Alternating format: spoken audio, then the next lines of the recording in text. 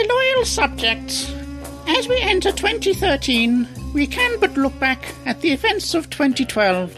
One can only draw satisfaction from those men and women of our Olympic and Paralympic teams and their achievements. Mention must be made of my Diamond Jubilee and my service to the nation for 60 years. However, all of this, including my husband's recent bladder problems, pale into insignificance when compared to this, the 150th podcast of Staggering Stories and those worthy men and women behind them.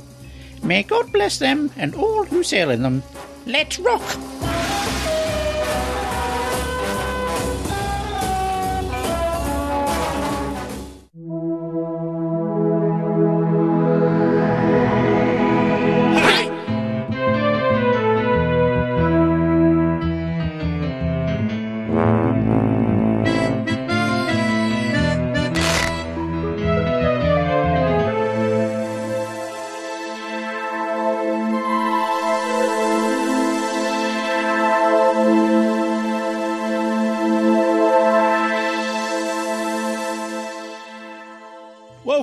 Welcome, dear listeners, to this, the 150th Staggering Stories podcast.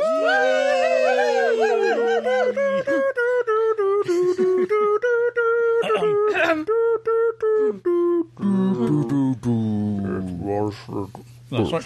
I am happy. No, he's real Keith. I'm Crumbly. I'm Keith. I'm Adam. I'm Jean. Why are you just Keith? Because fake, No, fake Keith isn't here, so I'm just Keith. Yeah, she died. As no, you stop hitting on my wife, please. It was tragic. And messy. Yeah. I nearly got snowed out rather than snowed in. Almost snowed out. As in, I didn't get here. I was snowed out of Crawley. Snowed into wherever, but yeah. Anyway, without further ado, mangling and twisting the news of science fiction for the 150th time, it's the news with El Presidente. Can I ask a question? Aren't they bored of this by now? Apparently not. What news? Oh dear, oh It's well. different every time. I suppose we better get on with it.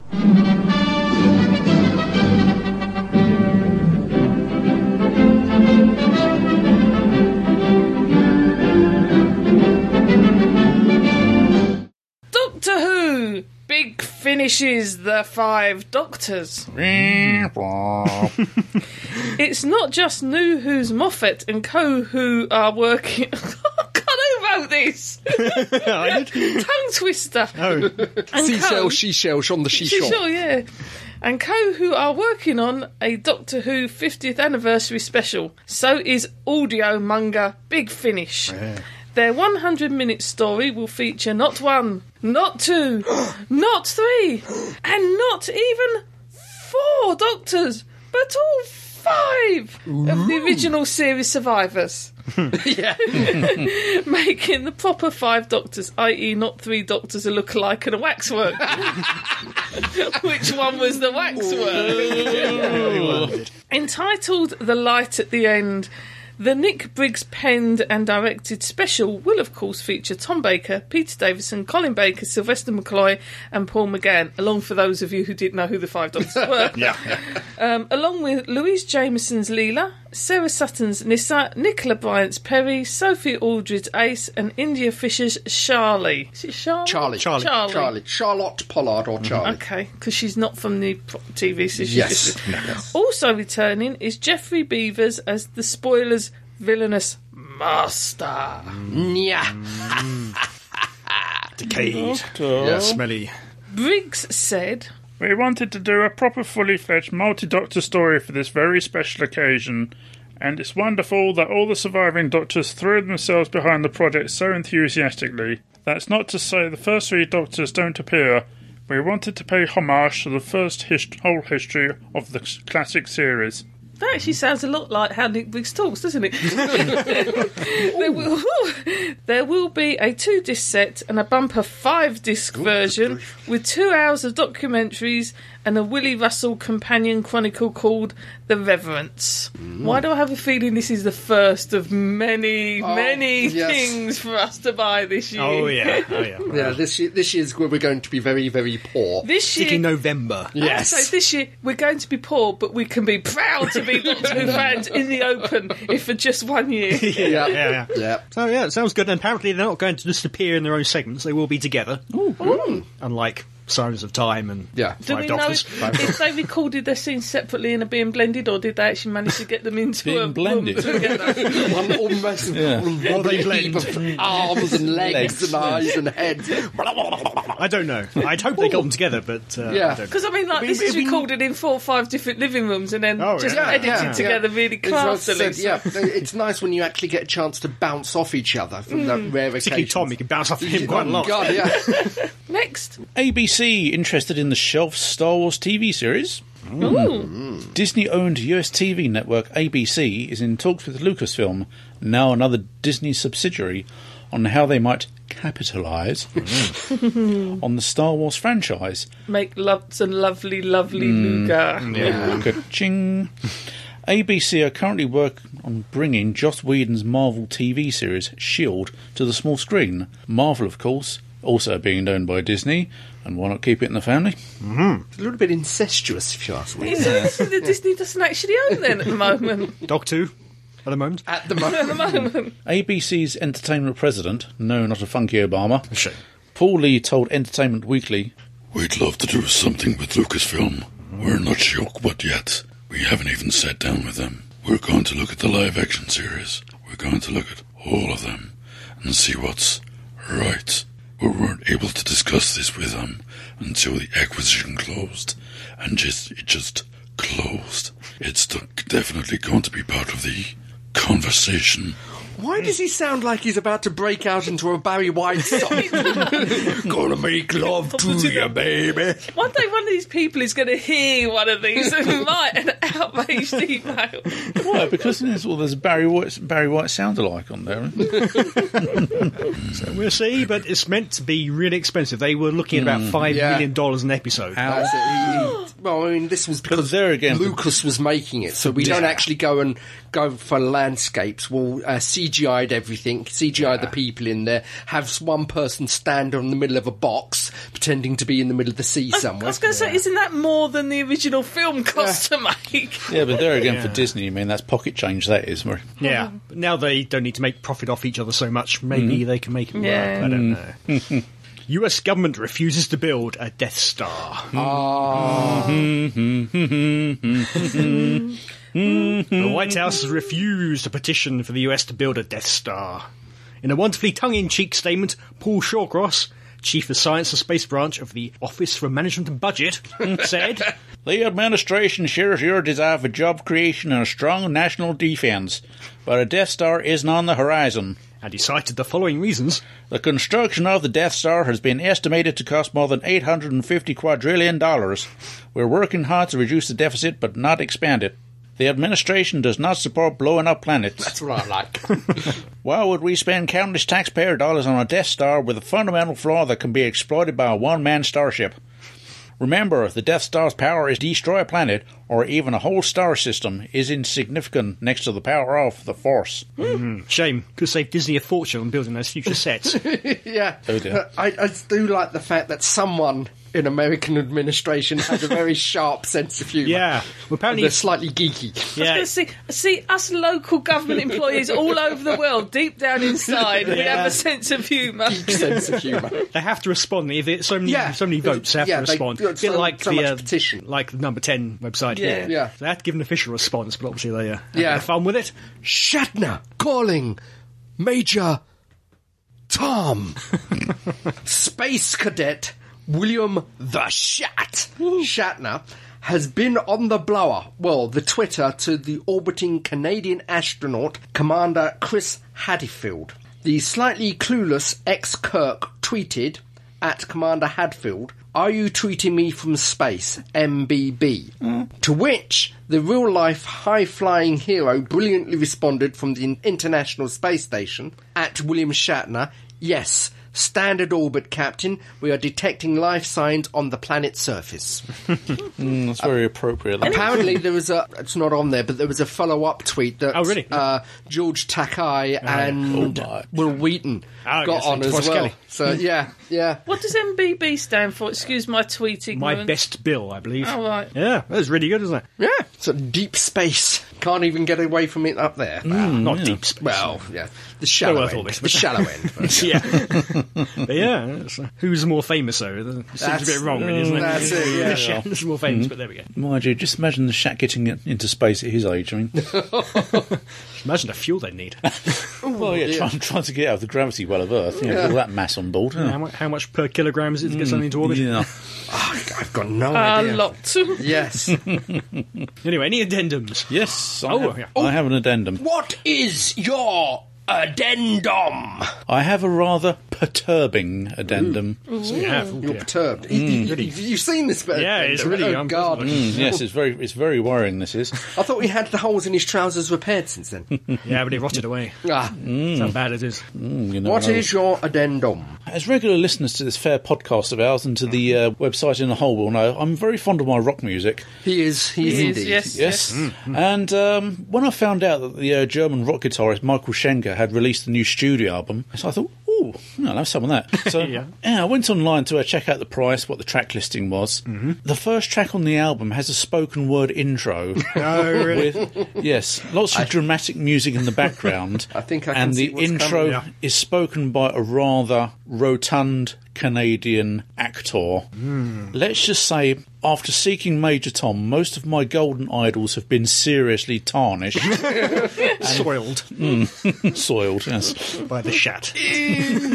So whether I'll go out and buy this, I mean, I actually played a preview of the intro track off of Amazon the other night, and even though the Shat's voice has been considerably overdubbed and electronically enhanced, I mean, you can still tell from a light year away it's him. So Got rid of. Yeah, he's a star. yes, but when did he have aspirations to be a rock guitarist? When his acting career turned up, killed over. I Yeah, think. about 1960, what, Yeah. when he had started again? I was going to say, he's always loved to do his... I think a long time ago he learned he couldn't sing, but he's always loved to do his... No, he hasn't learned. That's the trouble. No, as I keep telling you, Keith, his voice is too beautiful for human hearing. Only dogs can hear it, don't we say? I have another... Oh, I've got two addendums.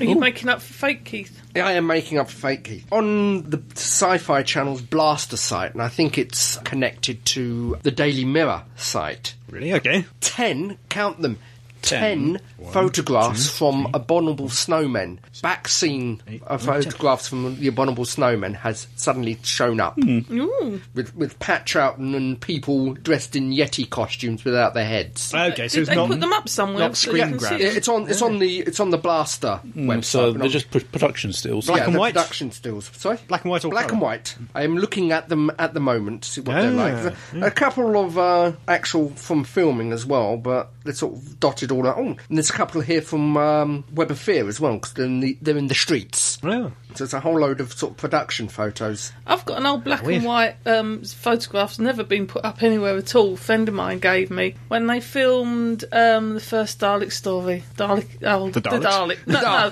Was that Dalek Invasion Earth? or- Dalek Invasion Earth. Okay. Yes. When they weren't filming, some of the Daleks got put down a side alleyway near where he works. Okay. And he was a photographer for a paper, Yeah. and he just went out and took some photographs of the Daleks, and he'd never ever produced them. And I've got a copy of one of them, and I just think maybe now's the year to put it up somewhere. Yeah. Inhabited or not? Are they? The poor people left inside.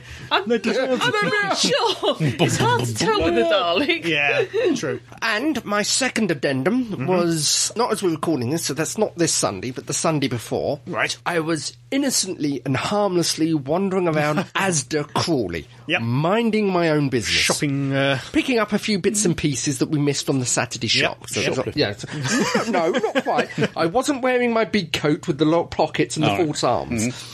And I was approached by a gentleman within about 20s, 30s, somewhere around there. Hello. Yeah, okay. Well, excuse me. Hello, little boy, would you like the sweeties? I take off my earphones because I like wandering around listening to music earphones. I find it much more relaxful than sort of wandering around grabbing the last shopping and using my trolley as a weapon. Yeah, okay. You know, excuse me, pulls down the earphones. Yes. Yep. Is your name Keith? Worried now. Very worried. Who's a stranger? He was like, yes. Yep. I listen to you. Yeah. So I have been recognised in Crawley. Hopefully you're listening. Yes, thank you. We had a little natter. Unfortunately, I forgot to get your name, so you are Asda Man. Asda Man, yes. You know who you are. So, Right in. send us some feedback. Yeah, thanks for listening. Keep listening. Yeah. We might have him as a guest contributor. Why not? At some point if he's in this neck of the woods. Yeah, feel free, yeah. Asda Man. Man, yeah, it's amazing. The entire world. Yeah. I don't know how many listeners we get. We don't measure it, but No, that's can't be more than a few thousand at most. That's what I like about this podcast, Entire is we world. don't find out how many people we listen to. We just blast it that out there. reminds me back of when I did the Who 31, which only went out on B Sky B. How many people had B Sky B back then? Like 6. A handful. You can count them on one foot. I was in a now defunct shop doing my shopping, and I had to pay by cheque, and the manager had to countersign the cheque. So I'm signing the cheque, and the bloke came home and he looked as if your buzzer wasn't working. Like, what? He said, your buzzer wasn't working. I saw that, and your buzzer wasn't working. Oh my God, he saw it. He saw Who 31. Yeah, so we can proudly boast listeners in Australia, the United States of America, and Crawley. Crawley, yeah. We knew we had some because we're here. But beyond us. So, yeah, thank you, Asda Man, for an interesting Sunday. Yeah, famous. And not your voice either, but your face. Yes. Yeah, you recognised, because I wasn't saying anything, you recognised the face. Was it the Staggering t-shirt that said, I'm Keith? No. With the large arrows printed all over It's just it. I was in my big coat, my shoplift. I mean, not my shoplifting coat. Note to Asda staff Crawley. Any more news? No, I'm addendum out. Do you think so? Thus endeth the news. Now, dear listener, as you know... They look quite cute, actually. He's looking at the Yetis. I like to paraphrase that, dear listener, but the fact that Crumbly's looking at something. Now, dear listener, as you know, we love our Tron, we love our books, we love our Star Trek, but most of all, we love Doctor Who. Those of you who listen to this podcast for our diverse chats upon other things, skip this one and go to the next one, because we're about to give you a podcast about Doctor Who. We'll see you on the other side. Yeah, we'll speak to you later. No, this is going to be entirely about Who or Who-related subjects or science fiction, but mainly about Who for 150th.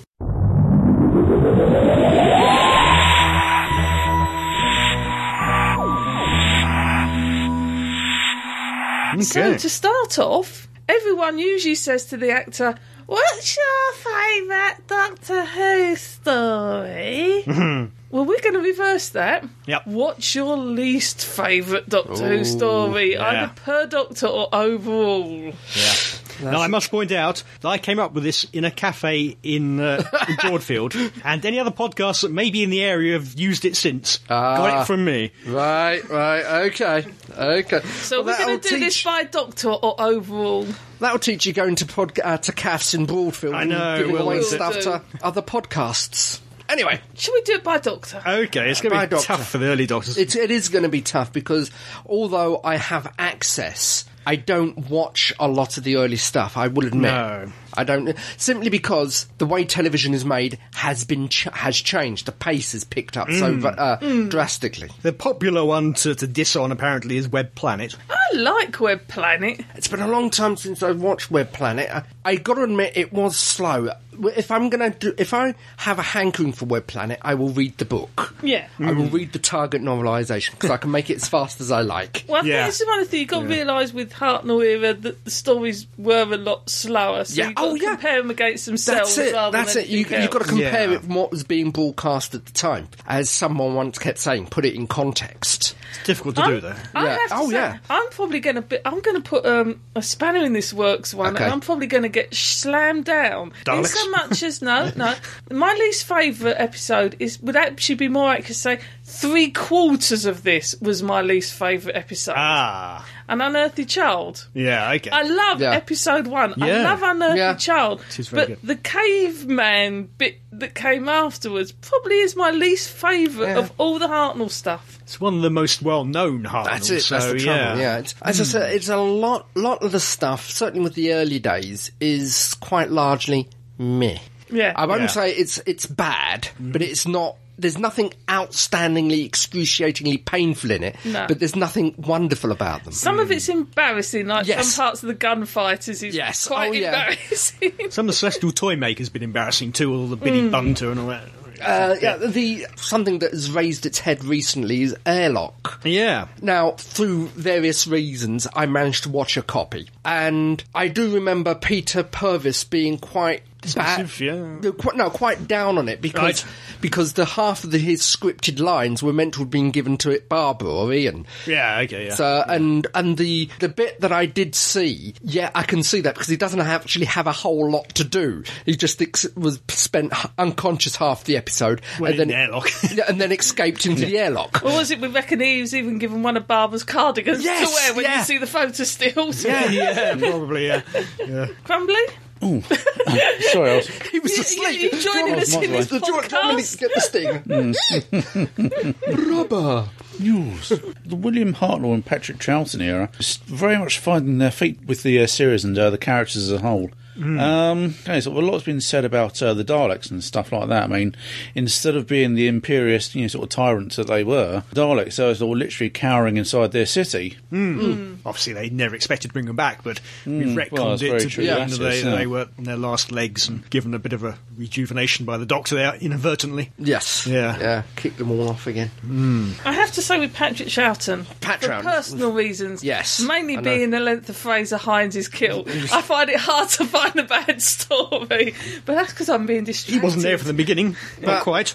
I think with the Troughton story again, it's very much they had large ambitions but very small plot. Troughton's very much based under siege, isn't it? Yeah, but the ones that spring to my mind mostly of the stuff that I've seen is the Dominators. Okay, there's a lot of that doesn't actually happen. Yes, I think I'd probably go with you with there. That's probably the one I'd least want to watch. It's a little unfair because a lot of Troughton stuff is gone, more so than Hartnell even. Yeah, and I've got to get from reading the books, I think perhaps, considering watching the Dominators, also the Space Pirates.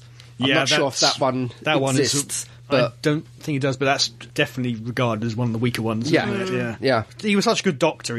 Somehow he managed to rise above it, I think. So listening to some of the audio stuff, even it's only audio, but to hear him act and the way he comes across, it's fascinating at times. I mean, certainly Power of the Daleks and Evil of the Daleks. Yeah. And it was something that wasn't actually brought up in the books, but listening to the dialogue, he coughs a lot. Every other sentence, well, we'll just go down here now. And there is a cough. There is a definite part of him is coughing. Most of those books are based on the scripts rather than the audio. Yeah, it's not, you're based on the scripts and it's not his actual portrayal of the character. Well, also, I mean, no disrespect, William Hartnell was a very well-known actor. He played very specific kind of characters. He often played military characters and that kind of stuff. Whereas Pat Troughton was a much more accomplished all-round actor. A character actor. That probably more fits. So I think he very much more approached the Doctor as this character and threw a lot more into the portrayal, which comes across in the story. Well, it's the small bit from Tomb of the Sidemen, holding out his hand to hold Victoria so they walk into the tomb, and actually grabbing hold of Jamie's hand and walking into the tomb. So, and then suddenly realising the hand and the slapping. And, I did notice this discussion seems to have veered from the worst to the best. But Go back to the worst. Yes, we've got to go back to the worst. It's difficult, I know. Yeah. It's hard to find fault in a hero. Yes, it is. Yes, it is. You're staying quiet in the corner there, Crumbly. What's your opinion of Troutons? Well, I can't really say I'm all that very well versed. The only episode I really watched of his was the Crotons as such. Yeah. I think one of the problems, certainly from now point of view, is rewatching some of these DVDs, is the episodes are 8 episodes long. Yeah. They're not designed to be watched in one huge sitting. They're designed to be watched 25-minute breaks a week apart. I think I found that problem when we tried to review The Invasion. Yes, yeah. And it was 8 episodes, and it was the whole damn evening. So it's finished yet. You need to split it into 2 or 3. Fast forward through the closing credits. Yeah. And the recap. Yeah. That's what fast forward buttons are for. Yeah. Let's say change the recap. Oh, God, Yes. They used to do that, didn't they? Like at the end of Occasionally, Flash not often, Gordon. yeah. Flash Gordon would be holding off the edge of the cliff and let go. At the And that end. would be the end. But then beginning next one, Flash Gordon would be holding off the edge of the cliff and put his foot on a step and just let go because he's found a cave. Yeah, And it's completely different. Yeah. Oh, now we go into the era of colour. And a lot more is available for us all to watch and get bored with or what have you. Mr. All Hail the Head of Bursary. Humney. Now remember, ladies and gentlemen, or I'm the lady, you're the gentleman, as we review this, we are being watched over by the Venerable Head, so we must tread carefully. Wonderful show. Never did anything wrong. It was a remarkable display of erudite acting, portray of personality, and easy stop look at me yet. But if there was a weaker episode in the joyous Weakest story, yeah. Well, again, I think some of the stories suffered from what I've just mentioned, the 8 episodes, the 9 episodes that just can't be watched in one setting. Yeah, I must agree there. Even though the Sea Devils is one of your, I wouldn't say one of your pet hates, it's just the soundtrack. It's the sound. The Sea Devils itself is a good, reasonably good story. Yeah, it's just the soundtrack puts me off. I mean, to say 6 episodes, I mean, they could have condensed it down into a bloody good, sort of 4 episode. Oh, yeah. Yeah, I feel easily. the same with Ambassadors of Death. Yeah. Ambassador of Death is very slow, isn't it? Yeah. Carnival of Monsters looks rather cheap and over colourful, and I mean, I would mention the dinosaurs. But Don't mention the dinosaurs. nice idea though. The alternate. Again, it suffers a lot from its ideas outstrip its budget. Yeah. to quite extent at some points in time. I think, again, this shows, as with some of the Troughton stuff, it's actually very difficult to find something that's bad. Yeah. There are episodes that are long or you maybe wouldn't choose to watch, but if someone put them on, you would sit there and happily watch them. There aren't really that much, oh my God, if I never see that again, it won't be a bad night. As you get into Tom Baker and beyond, you start to have stories where you can really say, I really didn't like that one. Yeah. Well, as I say, Green Death. Green Death is a wonderful, brilliant moment. Brilliant, a 4-episode moment that is stretched out 6, 8 episodes. Budgetary, isn't it? Yeah. They had the actors, they had to have them that much time, they had the sets. Yeah. As I said, it could quite, if they redid that again today, it would be a good 4 episode, a good juicy meat. But again, Like St. Lawrence. We did that in Matt Smith's era, effectively. Yeah, basically. It still wasn't that good, though. But yeah, it's just dragged out far too far. And then my favourite one, the Demons, they could have dragged it out further. Demons is a good one. I'm gonna. Yeah. It's not a Apart from the scene at the end of it where Mike Gates asks the brigadier if he'd like a dance. So visions of the Blue Oyster Bar came to mind. They're being true to their characters. Yeah, but there again, Nick Courtney, he went headed straight for the pub. Exactly, being true to their characters. Yeah. But no, I think probably of of all of them, with John Pertwee's, mine would probably be Ambassadors of Death if I had to choose one, because it was slow and it was long, and it's probably the one that I got most frustrated with when watching them back. A very strong production team that era, though, wasn't it? Oh yeah. You can't knock that. As I say, intense. It's just that at times, like I say, they're very good 4-episode stories that are just stretched out far too long. Right then, Tombo. Oh, this is talented difficult, Tombo. Isn't it? So many stories. So many, yes. Well, I know you're going to shout and scream, but I'm going to have to point towards Image of the Fender. I knew you were going to say that. I am sorry. Again, how can you say that? I have such wonderful memories of it, and I loved the Target novelisation. It's just that when we got to review it that time, are you telling me Image of the Fender is worse than the Halls of Knife? Oh, yeah, well, season 17. Season 17 have to be its own entity. I don't know. City of Death, which is actually very good. I'm not so sure.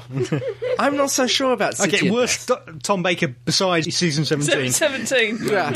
Okay, that's it, because you've got Creature of Enough Fear. has been mentioned of the Tom Baker comedy half hour. Yeah, we can get on to that, but it's probably Halls of Knife, isn't it? I think Power of Kroll. It was just these people in not leotards, Thongs, thank you, that's the word these people in thongs painted green.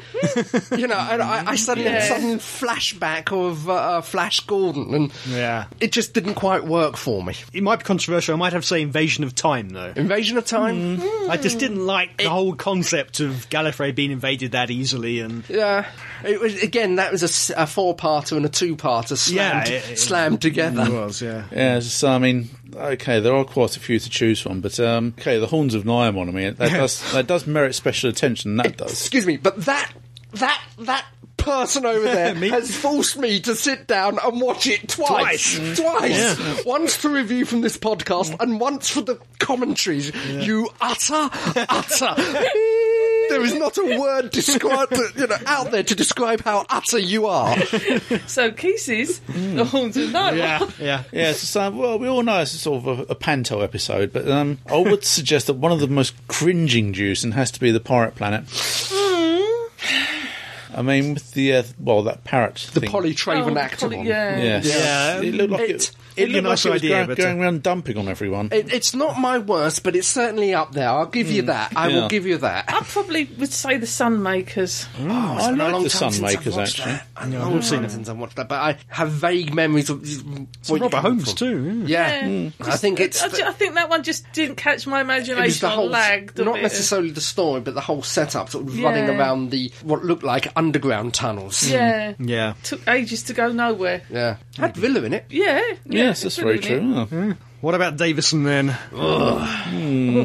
Now we come to the ones where it's like I've got to find the one that's not as bad as the rest, because finding the good one is easier. It starts to get more bad than good. They are, as I said, Davison's run was fairly good. There wasn't a lot in there that was really terrible. I think 4 to Doomsday wasn't great. I think mine's probably 4 to Doomsday, and that's not bad because it killed Adric. I'm going to go controversial. Caves of Androzani. Oh, really? Okay. I certainly wouldn't agree with that. I know. Yeah, but Time Flight is another one which is regularly. For me, Caves of Androzani, it was the guy talking directly to the camera. A program that is involved in mental possession and alien domination. For someone talking to the camera, you expect him to be talking to someone, and then there'd be an alien there pulling the strings. It's meant to be Shakespeare. Yeah, and I can adult me can understand it was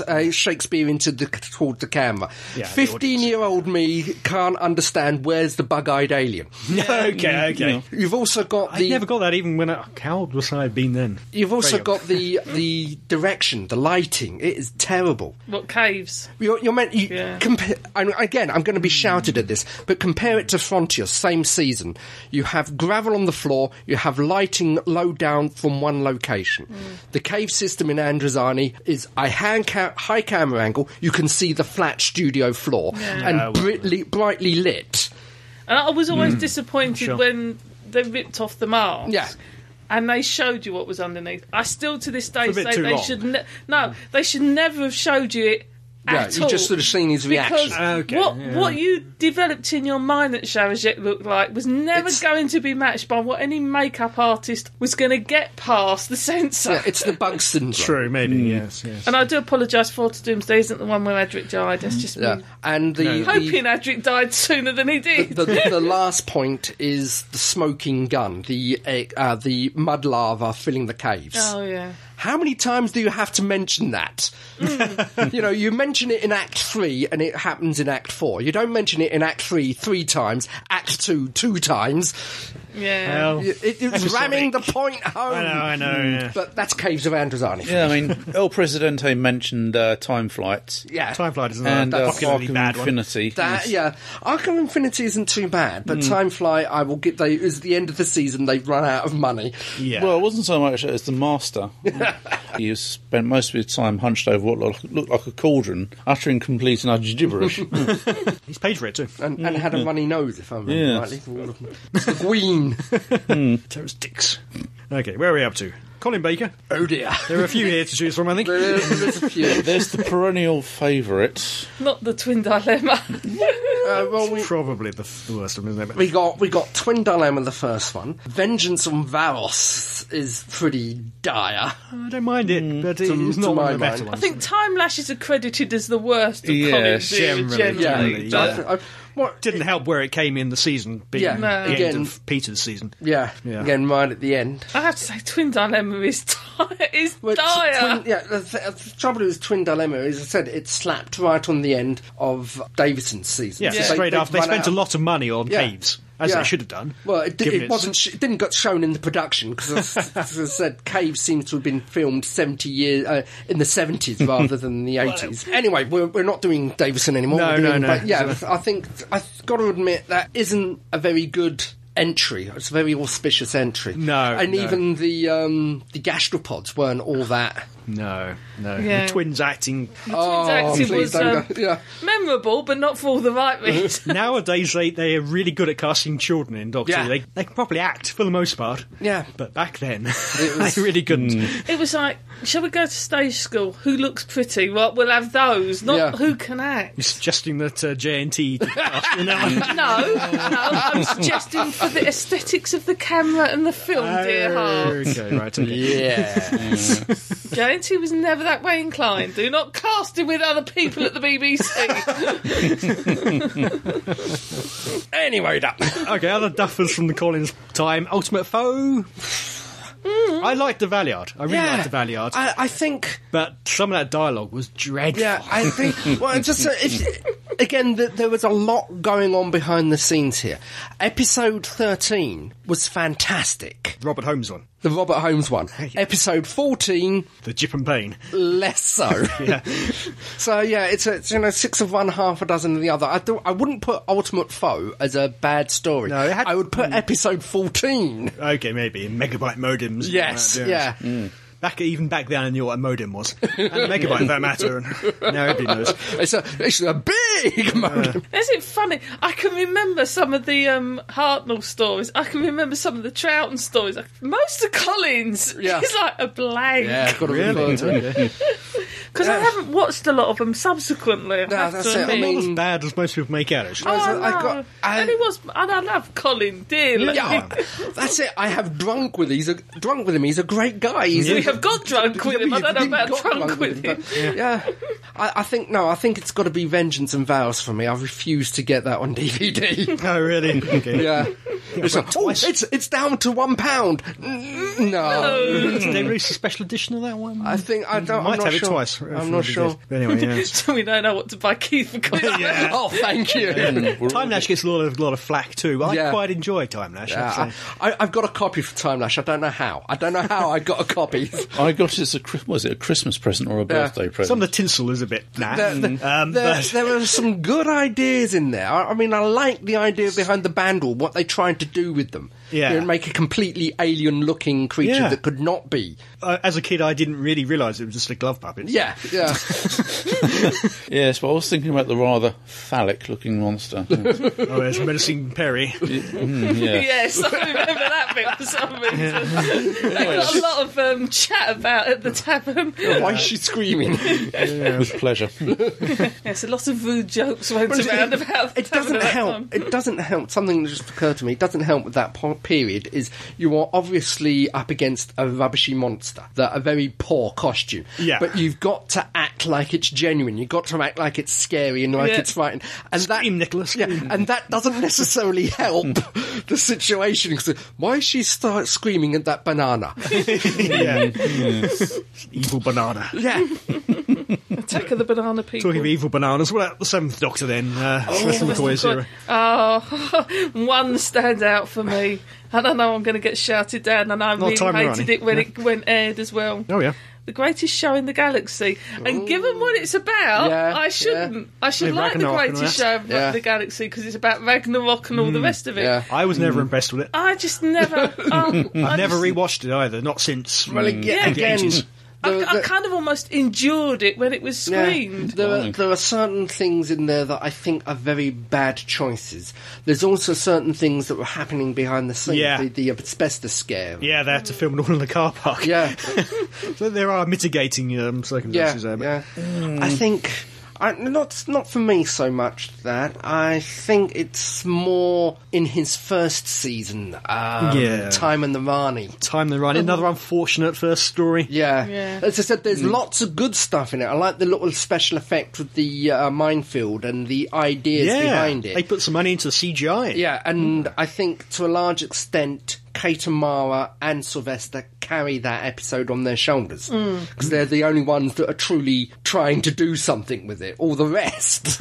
I quite liked the Lacurtians, whatever they're called. I thought they were quite subtle makeup, but it worked. Yeah, and also I think up there has got to be, oh God, Happiness Patrol. Yeah, Happiness Patrol. Yes. Another one I've not rewatched since the 90s or whatever. Which was the one that Nicholas Parsons was in? That was Fenric. Professor Fenric. That one. Which is a bit of a classic. I watched that last week, actually. That one I did enjoy. Ken Dodd, which one was he in? Suspenders. It was the greatest show in the galaxy. Oh, right. No, it wasn't. Delta and the Bannermen. Delta and the Bannermen. Oh, Yes, right. that I one. think it's quite good, actually. I quite enjoyed Delta and the Bannermen. I had to explain the plot of that to someone not so long ago. Delta and the Bannerman is good, but I'm glad that Ken Dodd got killed off early.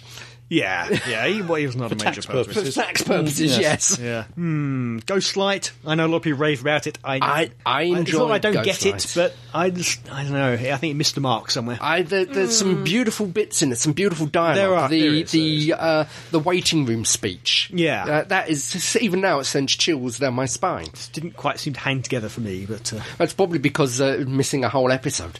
yeah, Yeah. didn't help it. All right then, an easy one. Paul McGann, his best and worst. Well, we haven't all heard the big finishes. Well, Yes. You know, Just TV episodes. just TV episodes. I think we let him off. Yeah. Skip I do over so that. like to make an entrance. Like to dress for the occasion. Another short tenure, not quite as short then. Paul McGann. Chris Eccleston. I think if I'm going to have to pinpoint something, it's probably the Slovene two-parter. Yeah. Yes, I tend to agree with that. Farty aliens. I think it's hard to disagree Yeah. with that. Yeah. It was funny once, but to have it through 2 episodes. Yeah. They completely misjudged As I said, where they're aiming the series. There's a few beautiful standout moments in it, but overall, if I'm going to have to say my least favourite, Yeah, that one was a little bit childish, and and it actually looks even more childish when you compare it to some of the other stories within that season. Yeah. If you look to something like Empty Child Doctor Dances, and then you look at that, and it's like, and this is the same programme. Yeah. Because one's really grown up and serious, and the other one's gone a little bit too silly. like we were saying in the commentary, there's a few tonal issues that they sorted out. Yes. Most of them actually not bad. Yeah. Long Game is a little bit slow, but Father's Day, I think, probably was the other one that I wasn't Really? too keen I on. really enjoyed Father's Day? Yeah, Yeah. it's quite poignant, that was. Huh? Oh, it's poignant, but it just... I hate it when Cornell. plots are telegraphed from a mile off. Yeah. It's you! Don't touch it or the world will end. Oh, let me guess, she's going to touch the baby and there's going to be nasty things happening and time's going to implode. Yeah, it's... When you can see... When you're not surprised by the plot is when I sometimes lose it. There's a very fine line between sitting there and working it out yourself. And then hitting them over the head. Yeah. Worst one on that one? Let me think. It wasn't that long ago, you know. Yeah, no, it's just, I would that say many- Muppets in Manhattan. So. That's Tennant. Oh, yes. That's Tennant, Tennant. yes. Tennant. Yes. Oh, Chris Eccleston. I would say sort of his tenure was quite good, actually. Yeah, It was. It's hard trying to find Only one. the Slitheen two-parter. If I'm going Yeah, to have to point I would have to agree with that. Yeah. The farty silly thing. Yes. I think me and Keith are going to share the same one on David Tennant. Okay. All right, go on. The episode of Doctor Who, of all the Doctor Who that have been produced ever, that I would not voluntarily sit down and watch. Mm-hmm. It is excellently acted. I mean, the acting in it is absolutely brilliant. Okay. It's the classic story of everyone being stuck in isolation with the alien. Yeah. I will not watch Midnight again if I had to. Yeah. Really? I hate that story.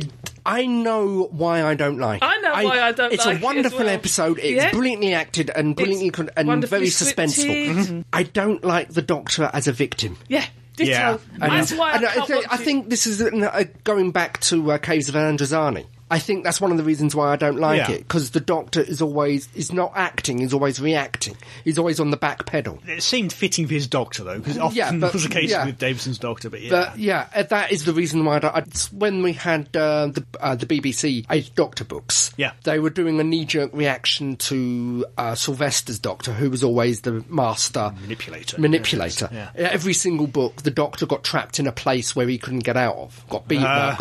And I hated those. I hated the 8th Doctor until the Big Finish ones came along. Yeah. So I don't like my Doctor as a victim. No. And the thing with Midnight is he really was. They were going to kill him, and it's like you've invested all this. The Doctor always saves the day. He's always the good guy. He's the one that gets you. You don't want to see your heroes as helpless as they actually made him in that, which is why I say it is the acting, the whole thing with that double talking. I can absolutely wonderful, but I can't watch it. Yeah, I can understand why it's a good episode. I don't like it. Yeah. Okay. Yeah, it's funny. It's for a totally different reason to why all the others are bad, and it's nothing to do with the production values or anything else. It's entirely how it makes you feel about the. It's a superior episode in every way, but I think I'd have to agree with Crumbly though. Daleks, Muppets in Manhattan. Muppets in Manhattan. Yes. Evolution of the Muppets. I mean, a man balancing a Dalek on his head. I'm sorry. I like that episode for those reasons. I like it for the bad. I acknowledge it's a bad episode. Yeah. I think I did it in my guilty. Men. I think I did this as one of my guilty pleasures. I know it's bad. I acknowledge it's bad. It's got nothing to do about the dancing girls then. No. I have to admit, I'm very similar. I don't mind it too much, actually.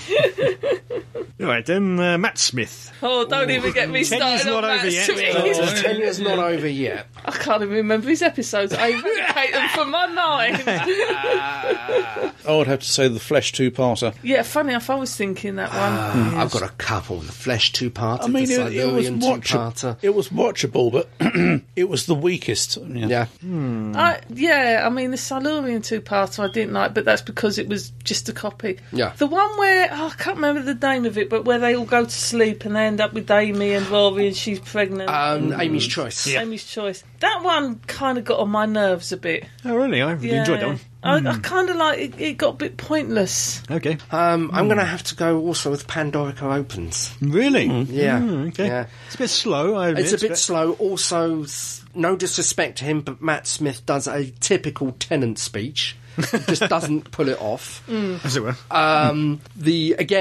signposted so early that what's going to happen. Okay. You know, again, sledgehammer tactics. Yeah. You know, he's up there bragging to the alien races of how wonderful he is. Why didn't someone just shoot him? Yeah, why not just shoot him? And obviously he's set himself up as this big thing, so they're all scared, so they have to put him in.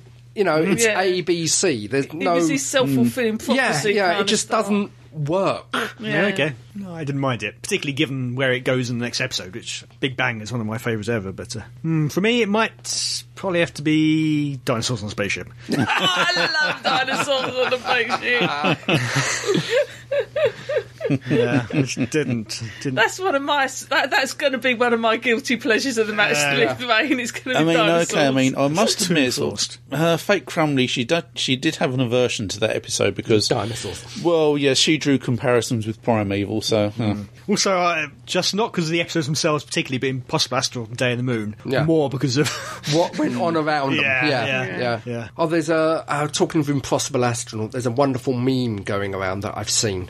It's a shot of the astronaut shooting the 11th Doctor. Yeah. And the caption is, that awkward moment when you're shot by your wife. Oh, yeah, I saw that. In front of your wife, who is standing next to your best friend, who is pregnant with your wife. Yeah, there's some shooting involved as well. Your wife trying to shoot your wife. Yes, yeah.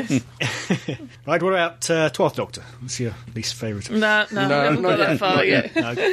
Give it another couple of years, yeah. Personally, I thought they were all wonderful. Go on, Passion Joseph. You never know. So that's our worst episodes. Well, kind of. Yeah, it's Yeah. sort of slid sideways slightly. So, what are your worst episodes? Do you agree with us? Do you think we've got it totally off market? Yeah, let us know. There's a few controversial choices in there. There Yeah, is. there are. And you can email us at At Staggering! Stories? net. Woo!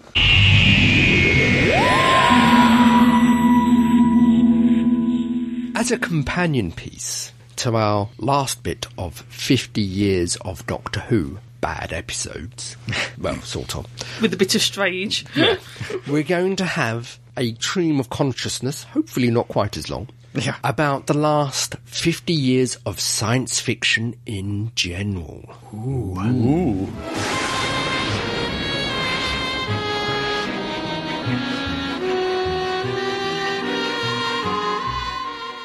Okay. Starting from 1963 then. Yes, so starting from the 60s. The trouble is, I think the main problem with this is starting in the 60s. Yeah. Is we're just after a major sci-fi boom of the 50s. Yes. And so most of the films that I'm on the thinking B of... movies On the cusp. Yeah. been I mean, gone. okay, well, I should say I got the B movies, but where TV science fiction is concerned, I mean, it was going into its golden age. Yeah, It really was. yeah. I mean, you only have to mention the Twilight Zone first and foremost. 59 was it? That That was start? 59 to about 64. That was. It just scrapes in. Yeah, scrapes in. Yeah. Most people point to the Twilight Zone as the finest pinnacle of sci-fi, and is Well, anthology TV yeah, science. and Yeah. it is kept not on all of it's trying, sci-fi. kept on trying to be revived. I think they're currently trying to get it off the ground again. They are. They are, yeah. Yes. But there is a classic, predates Doctor Who by 1 year, a classic science fiction Spectre series Space Time? that should never be forgotten, that set the standards, the look, etc., that all others aspire to. What's that? Uh-huh.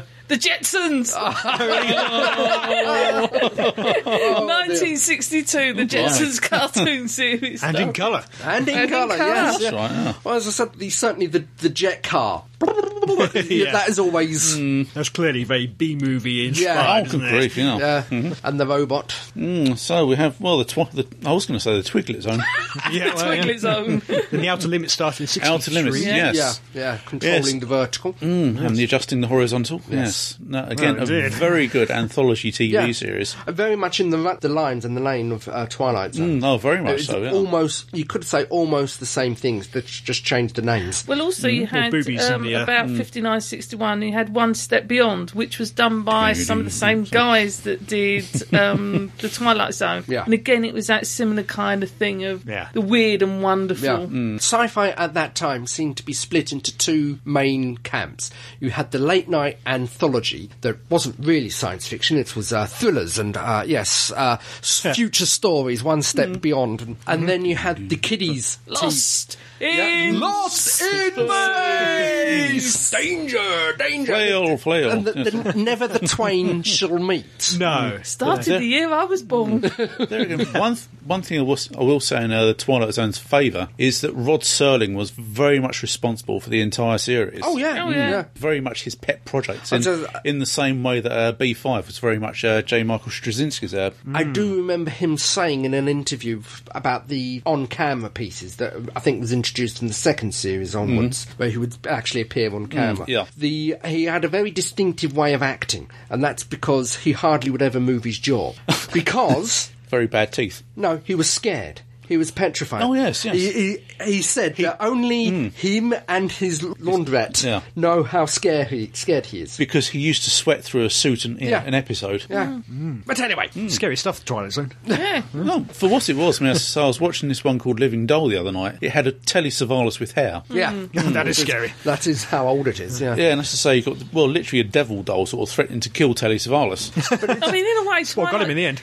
Twilight Zone, in some ways, you gave that same idea to Doctor Who, in that you've got a theme, but it can change every week. Yeah. You have a It's different story. all self-contained You've got your stories. narrator, and that's your constant, and then the stories themselves can be here, there, or anywhere. But it's also interesting to note how many of the half-hour episodes have been tweaked, taken, or nicked and turned into 2-hour films. Yeah. Well, especially with the Twilight Zone movie. Yeah, you find a lot of back references to Twilight Zones in different films and TV series subsequently, and there's a lot of writers that comment that as one of the things that influenced their writing. Yeah, quantum leaping forward to the 80s or the 90s, Third Rock from the Sun. Yeah. Yes, where you have the big giant head and John Lithgow. Yeah. Bumping into each other. Say, did you see that thing on the wing? Yes, I saw it too. Yes. Yes. I mean, one of the first time travel ones was Outer Limits. That had time travel in it. Outer Limits. Yeah. I mean, the anthology Yeah, a few series. episodes. Yeah. Space and time travel and human evolution. But I think that one suffered the lack of it being retained and rescreened to an extent. Yeah, because when I first saw the Outer Limits in the early 80s, this was 81, 82. I mean, it was dotted all over the late evening TV schedules. It really was. You never knew when it was going to come Is on. that the remake or the original? No, the original series. Oh, okay. Yeah. They remade it late 80s? In the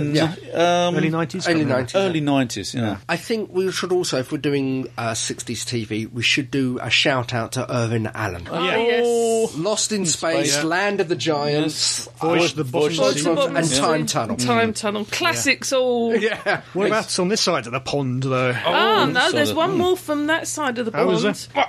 That's probably the only one that's still going.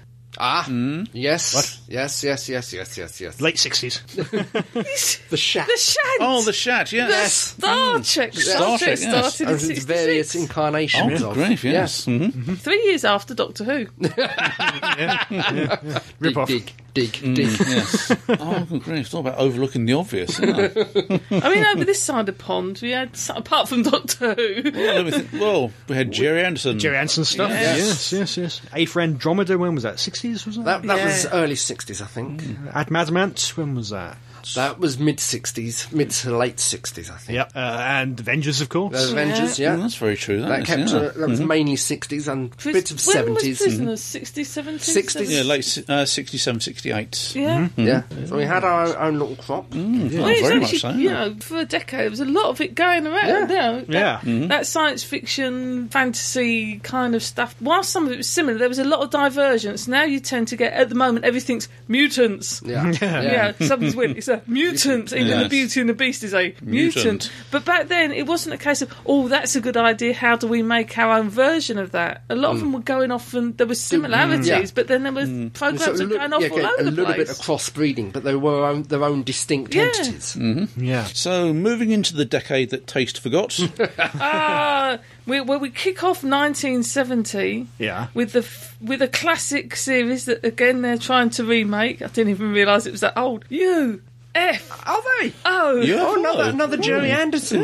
Yeah. Yes, I mean, First live action. apart from the rather wooden Space 1999, that was the only Jerry Anderson series to feature both live action and puppetry. That I was. used to love that. Yeah. I had a crush on one of the lead pilots in it, and it wasn't one of the girls. Peter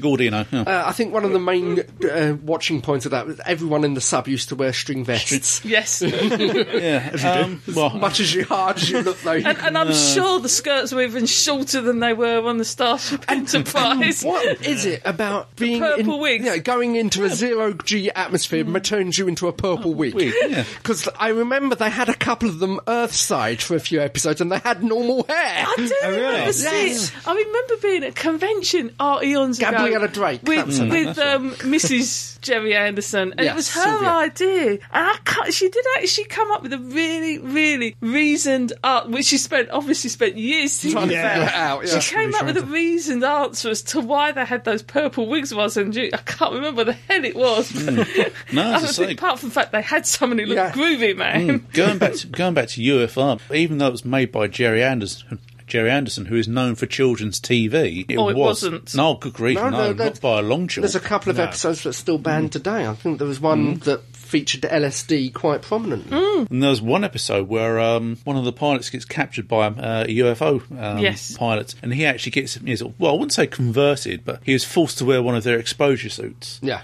And at the end, they have to get him out of the suit when he's breathing all this blue liquid. Yes, I remember that one. That was quite frightening. That was quite graphic, actually. Yeah. Although it was, in theory, it was for the bigger kids. It wasn't dark, as in, it's all mean and moody, but it did deal with something. The threat level. It did deal with some things that hadn't been seen before. And even now, I think, if you watched it, if they put it out again now, there would be people who would be sitting there going, I want to see a rating for the next one before I let my kids watch this. Well, that's it. Because some of it was done so well. The whole purpose of the UFOs visiting Earth was harvesting organs. It's definitely not something for children's TV. I mean, as Ed Bishop says, here's the one who had to break the news to the families of the victims. Why? Seeing their dismembered bodies. I mean, no, it was a very grown-up science fiction, even for its time. Rich, Doomwatch. Oh, classic. Again, that is a very adult show, and some of the images you couldn't get away with now. I mean, okay, when you watch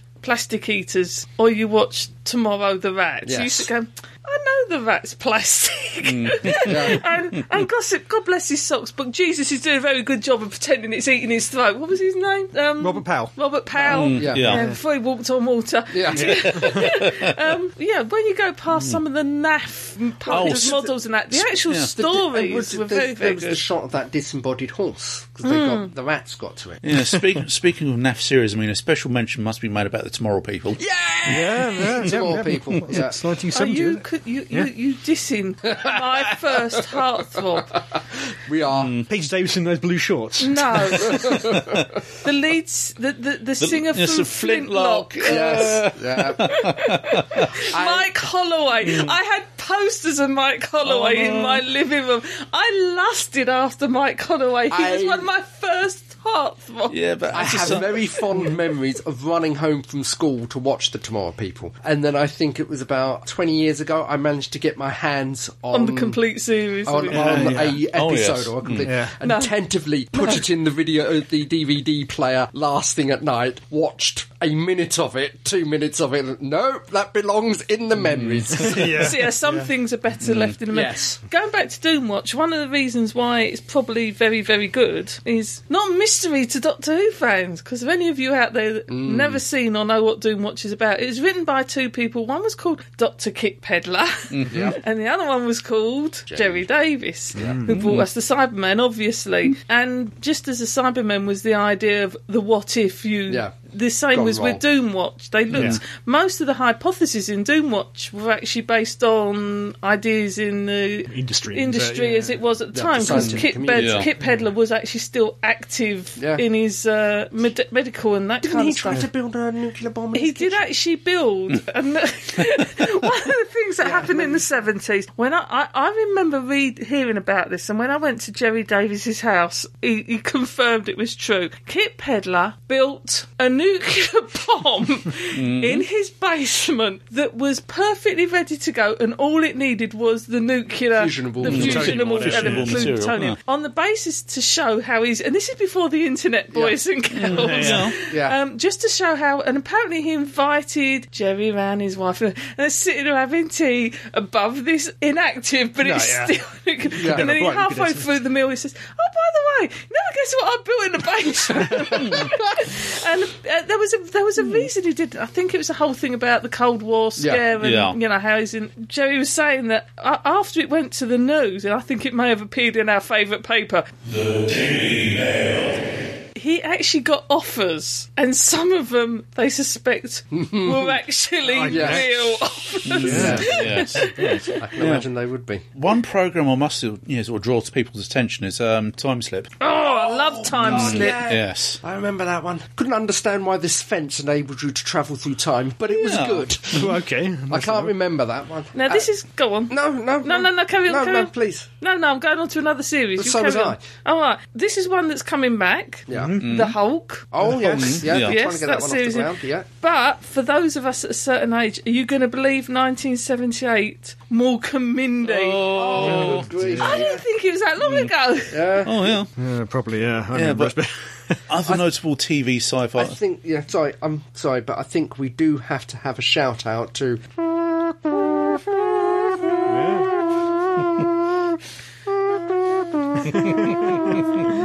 Sapphire and Steel. Yes. we must actually review that properly sometime. Yeah. Oh, wonderful series. Yes. And if you've never seen it, this is a really good episode about photographs. It won't Yes. freak you out at all. Watch it No, it and won't you'll freak you out at all. happily have photographs taken every day of your life thereafter. Yeah. If there's one thing that I've got to say against Sapphire and Steel, it raised tedium up to an art level. Yeah. There were certain whole episodes where things never happened. Yeah. But if you want to get a feel for it, the best one I could say is Torchwood, the carnival one. I can't remember the name of it. I can't remember what it's called. The one where they come out. The circus. They come out again. Yeah. They come out of the photos. Yeah, Yes. effectively. Yeah, it's written by the same man. I would say the railway Which you station haven't. one. The railway station's a very good Yeah, one. it's very good. I must mention two series from the 1970s that raised naffness to a new level. Okay. Battlestar Galactica. Oh, Original, don't you diss my other half of Apollo. That's post Star Wars, clearly. Most of Star Wars is Yes. Star Wars. Yeah, that's There's a very definite watershed. yeah. We do have in the 70s post and pre-Star Wars. I think Yeah. I can tell what the other one's going to be. It's a remake of a much very earlier much so, TV yeah. series, Yeah. isn't Dare I it? mention Buck Rogers in the 25th 25th century? Yeah. Yeah, They made afters, and they based on what they had left over. I think so. I think so. Yeah. But Wilma was always Oh. naffily dressed, and the princess those had the spray- wonderful costumes. And Wilma with those spray-on trousers. Oh, yeah. She had to be sewn into them. I think. Who was Yeah. the leader of the Draconian Empire? What was her name? Oh, she had Dala or brilliant Dala or something? Dala. Yeah. Oh, she, The feather bikini. She made vamp an art Yeah. form. I think she, as I said, I think it was mostly a fur-lined bikini. That's right, yeah. Orange tribbles. That's all I seem to remember. I have fond memories about that. Yeah. I can't think why. Other ones which just about predate Star Wars, Logan's Run. That was quite good. I used to enjoy that one. Yeah. And a bit earlier than that, Survivors, of course. Oh, yes. Yes. That was remade recently, wasn't it? Yeah, a few years back. Yes. And we're also missing a very classic TV series. Well, I don't know if you'd call it a TV series or not. Was it on TV? It was, but it wasn't a series as in this sense, but it's referenced an awful lot in Doctor Who. Right. And you get a certain number of Bernards. Oh, yeah. Quatermass. Quatermass. Of course, Quatermass is something of a That granddaddy's was, Doctor that Who. was, Yeah. that was the 50s. John Mills version, Yeah, that was. the final chapter, That was basically. Well, But yeah, you it had helps with the planets it run people, through the different ones, yeah. Yeah. I think that's about it for 70s. Yeah. Over here, it went a bit quiet on. We got a lot of American imports, Yeah, I seem that's to it. remember through the 70s. After Star Wars, There was things the- went very quiet in this country. I think about the only thing that was homegrown in the late 70s was Sapphire and Steel and maybe Space 1999. That was earlier, wasn't it? Like 75-ish? Could have been. 75 that was, Space 1999. Yeah. 1999, I know. We stopped doing space stories Yeah. in England, except for Who. We carried on Doctor Who. We started up with Blake 7, Yeah. which was there around about time of Yeah, Star Blake Wars. 7, wasn't that's it? another notable mention that is. Yeah, how can we forget Blake 7? Easily.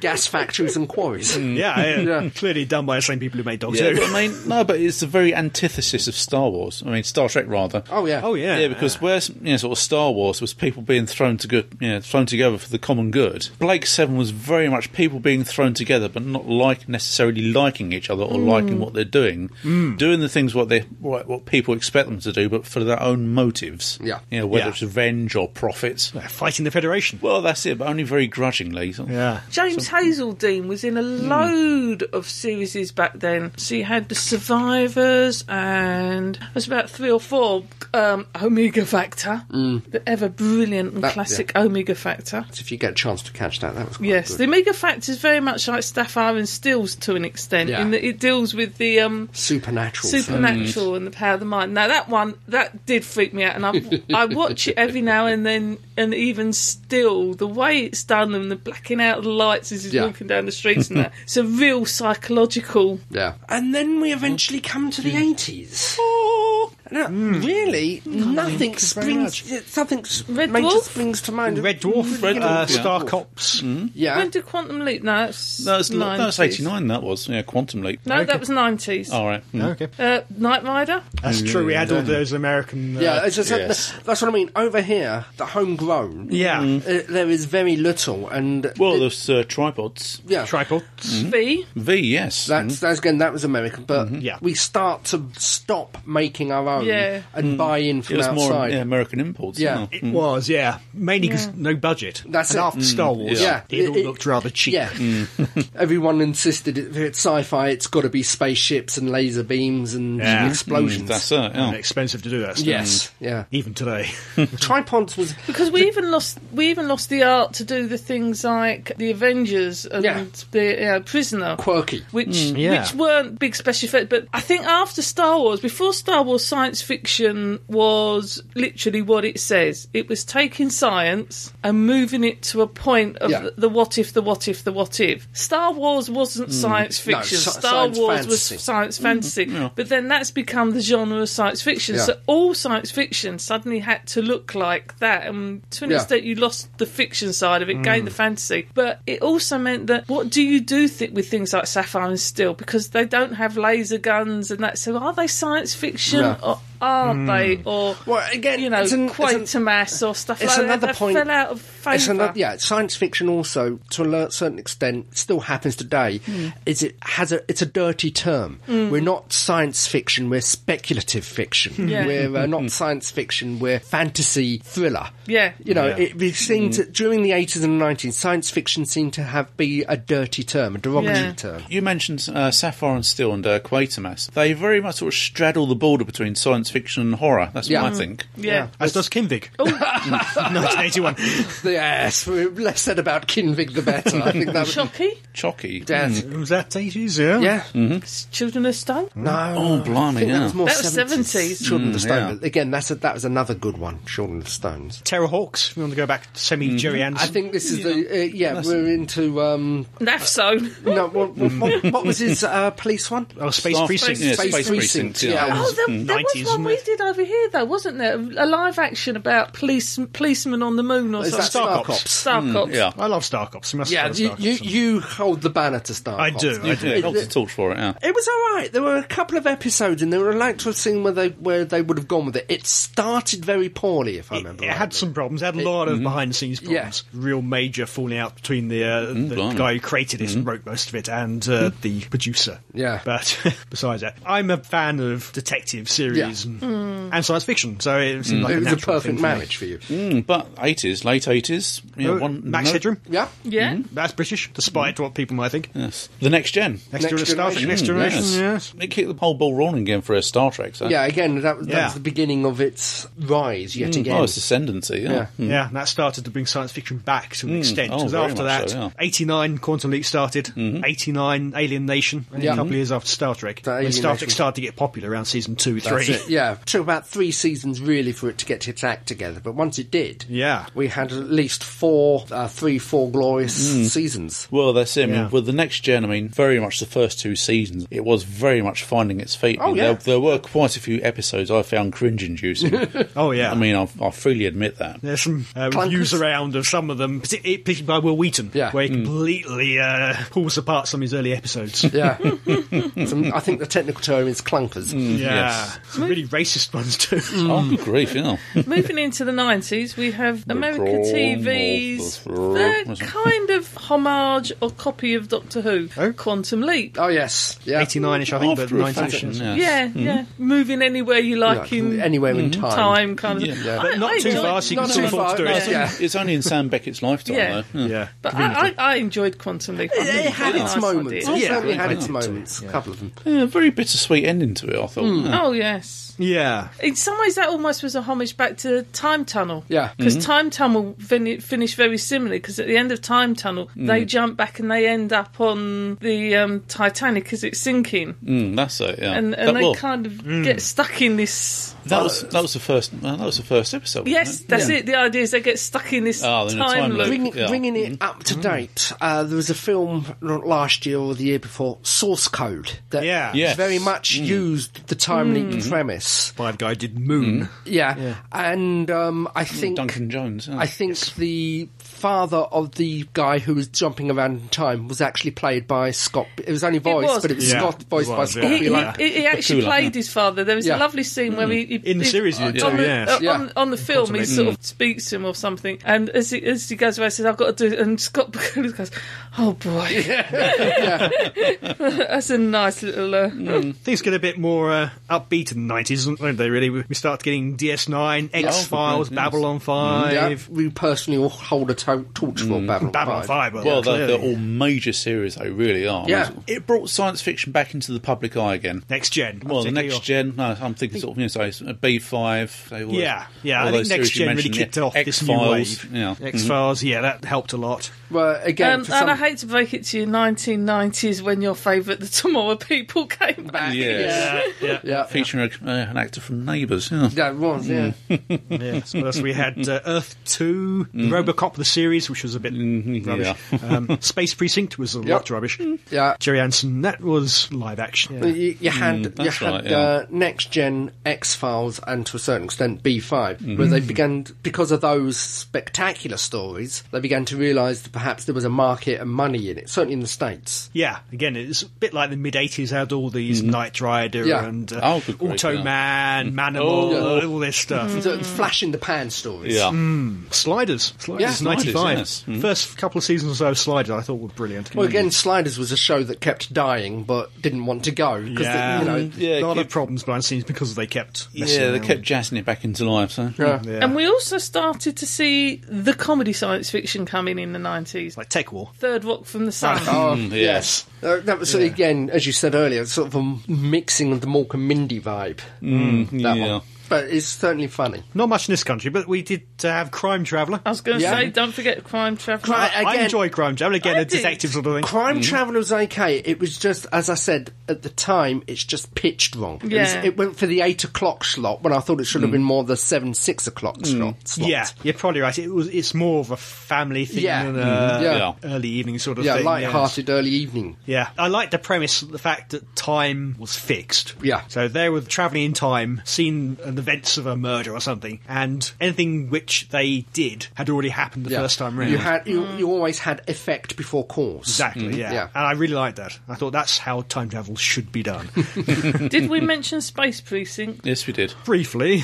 Repeatedly. Talk about it more? And how about Space Above and Beyond? Yes. I never got into that, but it had quite a following. I know you were. Yes, I've got the DVD box set. It's a very good example of military science fiction.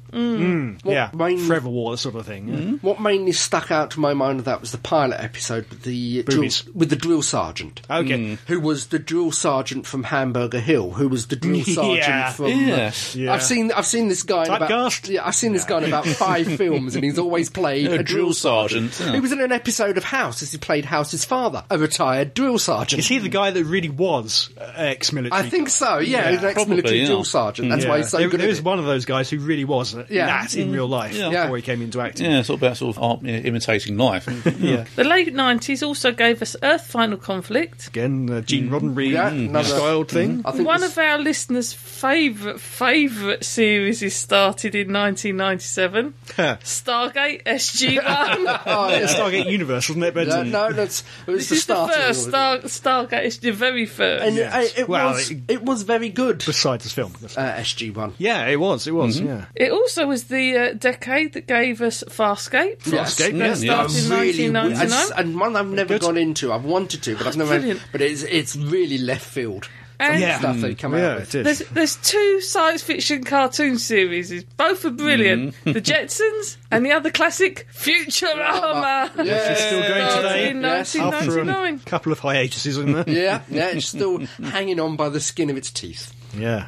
This is the other one that I was thinking. This is the remake. In 1999, they did a remake of an earlier British sci-fi series with James Hazelden, The Last Train. Oh, yeah. Oh, yes. Yes, I Now, I'm remember not that, sure yes. they called it The Last Train over here, but it was a thing about someone let a gas cylinder off in Yeah. a train. They Yeah, got they were suspended, cryogenically suspended and yes. came out. And Certainly the ITV version was called The Last Train, wasn't Yeah. it? But yeah, I mean, so that yeah. might be the same series. Yeah, very much sort of, well, I wouldn't say end of the world scenario, but sort of definitely An apocalyptic. catastrophic event. Yeah, that woman from Spooks. Yes. That's it, yeah. Yeah, that was definitely Yeah, I 90s, do remember that. Yeah, that was quite That was watchable, quite a that good was, one, yeah. and that almost harked back to those 1970s It's series. a very strong survivors. Survivors, Yeah, it yes. had that very Running through it. strong feeling to it. Yeah, post-apocalyptic sort of thing in England rather than Yeah. in New York or somewhere like that, as you normally get in films.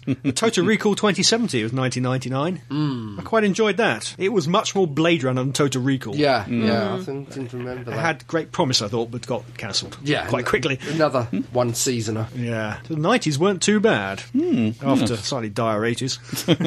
So, into the noughties. I think there was a new series started up. I'm sure there was a new series started up. Bloke wandered around in a blue police box. Don't know what you're talking about. That was 2005 anyway. Yeah. Not noughties. So. That does count. 2005 is the The noughties. 2000, we're doing the year 2000. Well, that's what it's called, the noughties. Yeah. Yeah, naughties. Over in this country, we had The Strangerers on Sky One. Oh. They only have the 3 episodes, didn't they? Yeah. It was a weird comedy. It was a weird comedy, not funny show. if I Yeah. remember right. It was- Aliens come to Earth, tend to be human and do Yeah. it very badly. Yeah, all right, yeah. yeah. It wasn't Earth. It was. Don't know whereabouts it was because it seemed to be a capitalistic. Yeah, it was like alternate Earth. Or Yeah, it was future very, Earth or- very I'm not sure it confused about its direction. was. Yeah, not sure I saw them all in the end. No. But, over in the States, we had Andromeda, I was going to Yes. say Andromeda. yeah. Dark Angel. Oh, one series we have not mentioned, Xena. Oh yes, Oh, yes. that was 90s. Definitely 90s, yeah. Yeah. Very 90s now. And Hercules. Yes, Yes. Yeah, that was the I've seen whole it. New Zealand Yeah. direction because you had Xena, Hercules, Jack of all trades. Yeah, it didn't last for long. Shame, that looked rather good. Yeah, that wasn't too bad. Only lasted for one season, and there was another one. Cleopatra 20. That was it. whatever Cleopatra 2020. 2020, yeah. Yeah, was it, yeah, about- Looked quite good, rather tacky, but They're very, very tacky. I think it was about adventures of a stripper who got cryogenically frozen and then recovered in 2020. yeah. I think was it even further forward than that? I don't know, but that was... It's along those lines anyway. Yeah. Anyway, yes. But we're in... Ever heard of something called Firefly? Oh, yes. Rings a faint bell. 2002. It seems Yeah, hard to believe it. 2002, isn't it? That's now over 10 I years know. old. Yeah, but they had the 10-year reunion at Comic-Con last year, Yeah, and that, last summer, yeah. I've seen the footage for that. That was something to see. Yeah, that was Harking back to the 90s, Buffy. Oh, yeah, Buffy. Buffy, Angel. All of that ilk. Yes. Yes. Star Trek Just we- Enterprise and Stargate Atlantis both started in the 20s, Yes. as did Primeval, 2007. 27. Yeah, of yes. course. The Ashton's Doctor. Who, and we've just had, I think it's airing at the moment, Primeval New World, the Canadian Yes. one. Oh, where's that showing? Yeah, I saw that the other day. I That think it's sounds- The Watch, isn't Watch. Yeah, something like that, yeah. Or a bit of a shaky start, but it does show promise. it? It's got some interesting bits Yeah. in it. And that wonderful... I don't class this as science fiction. I don't even class it as science fantasy. Lost. I'm not sure what it is. I'm but sorry, but that's not science fiction, nor is it science It's fantasy. very popular. Naff is what it is. I never understood it Oh, they're in all terms dead. of why it's popular. It's really weird. I mean, they did it in Life on Mars, and But that's what I was just about to mention. yeah. Life on Mars They and did it Ashes really to well Ashes. in and Ashes to They Ashes. did it excellent. But they did it really better and really shorter. Yeah. And talking about that, the American version as well. Life on Mars. Yeah, I've seen bits. I've got it on DVD. I've seen the final episode. Yeah. Yeah. Not a patch on End of Ashes to Ashes. One American TV series that was cut short in its prime was Defying Gravity. Can't say I've seen that. No, I can't say that. Sorry. Oh, yes, I remember that now, yeah. Yes, Manned Mission to the Planets, where It they was, receive all this. Basically, it's an excuse for them to retrieve all the alien artifacts. Yeah, kind of semi-hard, as it were, science yeah. fiction. Really? yeah. What you do with your science fiction is your own affair, my friend. Indeed. And if we haven't had enough because we cannot come up with any new ideas, the 2000s also brought us Stargate Universe. Yeah. And I Star think there's Galactica. one more Yeah, Star that's Trek exactly. comes out this particular. Well, the Enterprise of the final one they did. Yeah. Yeah. Also brought us Being Human. Yes. Started That's right, in yes. 2000s. I've- And Misfits. I'd like to flip it over. You had, on one hand, you had Star Trek Enterprise. Yeah. Which I'm afraid was very much flogging the dead horse. They didn't get it. Yeah. They didn't get it right Dead to the beagle. last. They didn't get it right to the last season. I season gave up 4. on it. My So I haven't personal seen opinion on Star Trek Enterprise is it was very much a wasted opportunity. Yeah, it could have been so good. And then on the flip side of that, the remake of Battlestar Galactica. Yeah. You Yes. both roughly at the same time. Like a really camp 70s. Yeah, I have to say, one thing Turned it around big time. One yeah. thing with the 2000s, and it's slightly coming into now, I've noticed, is science fiction on TV seems to be coming into two camps. It's the, we've forgotten how to write it, let's look at an old series Yeah. and remake it, yeah. Battlestar Galactica, etc.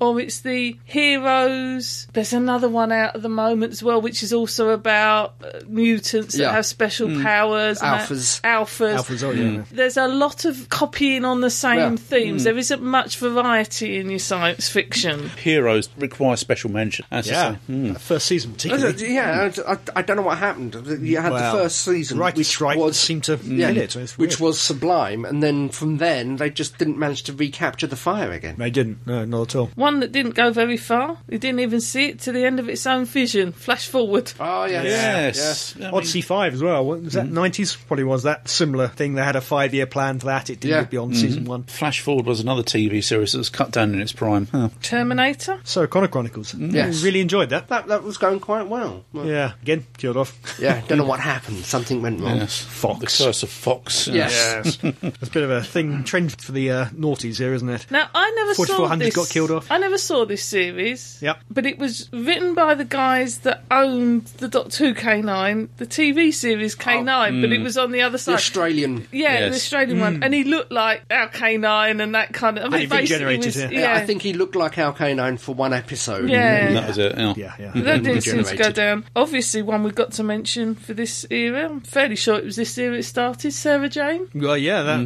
that was... Torchwood, When would that have been? 2007, 2008-ish? Yeah. Dr. Horrible Sing-Along. Yes. The V remake, another one killed off. Yes, Well, I think unfortunately. I think Yeah.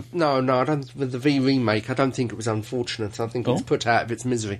Oh dear. Yeah, it could have been so much better. Yeah, that's another missed Definitely. opportunity. And maybe it would have been, but we never know. Fringe, it's just coming to an end now, isn't it? Fringe, I've dropped out of Fringe, but it was. I missed a couple of episodes. It is one again with another 5-year plan that you have to sit down and watch from beginning to end. So I'm looking forward to getting my hands on the box sets at some point. I've in got time. season 1, I've not watched it yet. I've had it for about 2 years. I Yeah. haven't watched it yet, but Now, this is a remake I missed, but I do actually remember the original, the Andromeda Strain.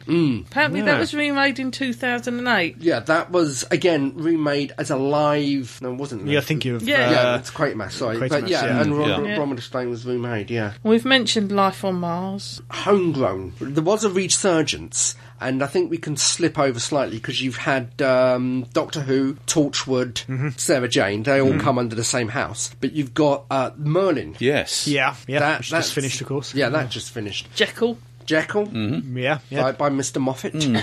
Yeah, before- in the Arthurian vein, Excalibur. Yeah, that one's American. Oh, a bit late. Yeah. There was North one American, that- is it Canadian? There was I a can't remember. short-lived one Yeah. series about them investigating paranormal activity as well over here. Was it 11th Hour or something like that? There was a Patrick Stewart one, 11th Hour, which is ITV. Again, that was around soon after Doctor Who, but it wasn't really their answer to That's- Doctor Who because it was an adult That's thing. the but- one I'm thinking of was on BBC, and they kept investigating paranormal activity. Strange. Could be Ah, that, yeah, with Richard Coyle. Yes. Yeah. Yeah. Quantum Leap, if you'll excuse the pun, back to the 90s, one series I must make a big shout Not out bugs, for. surely. No, it's called Beyond Reality. I don't know if it... No, doesn't mean Means nothing to me. No. What's that? No, it's a Canadian series. I mean, it was very much along the lines of the X-Files, made in Canada, and it had the girl who played Esri Dax in it. Nicole DeBelle. Another one, again, if you're doing that, Dead Zone. So yeah, and yes. again, X-Files also had Dark Skies, which some people consider a bit of a rip-off, but Yeah. it's not really. But you can see how it riffs on the old alien And abduction if you're thing. going on It that touched more millennium. upon historical Millennium. elements. But anyway, we're back to 2000. Yeah, Two, we're two back in the abortive series from 2007. Bionic Woman, again a Yes. remake. Bionic Woman, yes. Flash Gordon, again a remake. Yeah, Pan. Apparently, I've got that on DVD somewhere. I've not seen it. And that one was, I managed to catch. I could have caught a bad episode, but I suspect most of them. are the bad episode that I caught. Yeah. Sorry, I could never think about Flash Gordon and Ted in the same, as it were, the same sentence. I'm sorry, whenever you mention Flash Gordon, the words, Gordon's alive! I just can't help it. No, the lines, do you know how to party? yeah. Also, Death to me! also bought Sanctuary and Eureka. Oh, yes! Of course, yeah. Yes! Sci-fi doing sci-fi. Yeah. Back Yeah. then. Yeah. Don't do it anymore, but No, Sanctuary started off as a web series, didn't it? it did. Yeah, Yeah, webisodes, Yeah. yes. yeah. And And it's- they're on the it's first season. Still box set. going strong, I think. No. it's gone now, is It's it? gone. Sanctuary? Oh, it's a shame. Sanctuary. Yeah, I know Eureka's gone. I used to like Eureka. It was one of those, not quite a comedy, but quirky. I think Warehouse 13 is 13. still going. Yeah. It's about the Warehouse only one 13 of still. those. They did Yeah, a but couple I'm not sure if we're on to season 3 or 4 now, so that would have been really late Zero's early Yeah. teens. Yeah, we've had a crossover between Eureka, Warehouse 13, and Alphas. They're all based yeah. in the same Yeah. universe. Oh, yeah. Sci-fi universe. Yeah.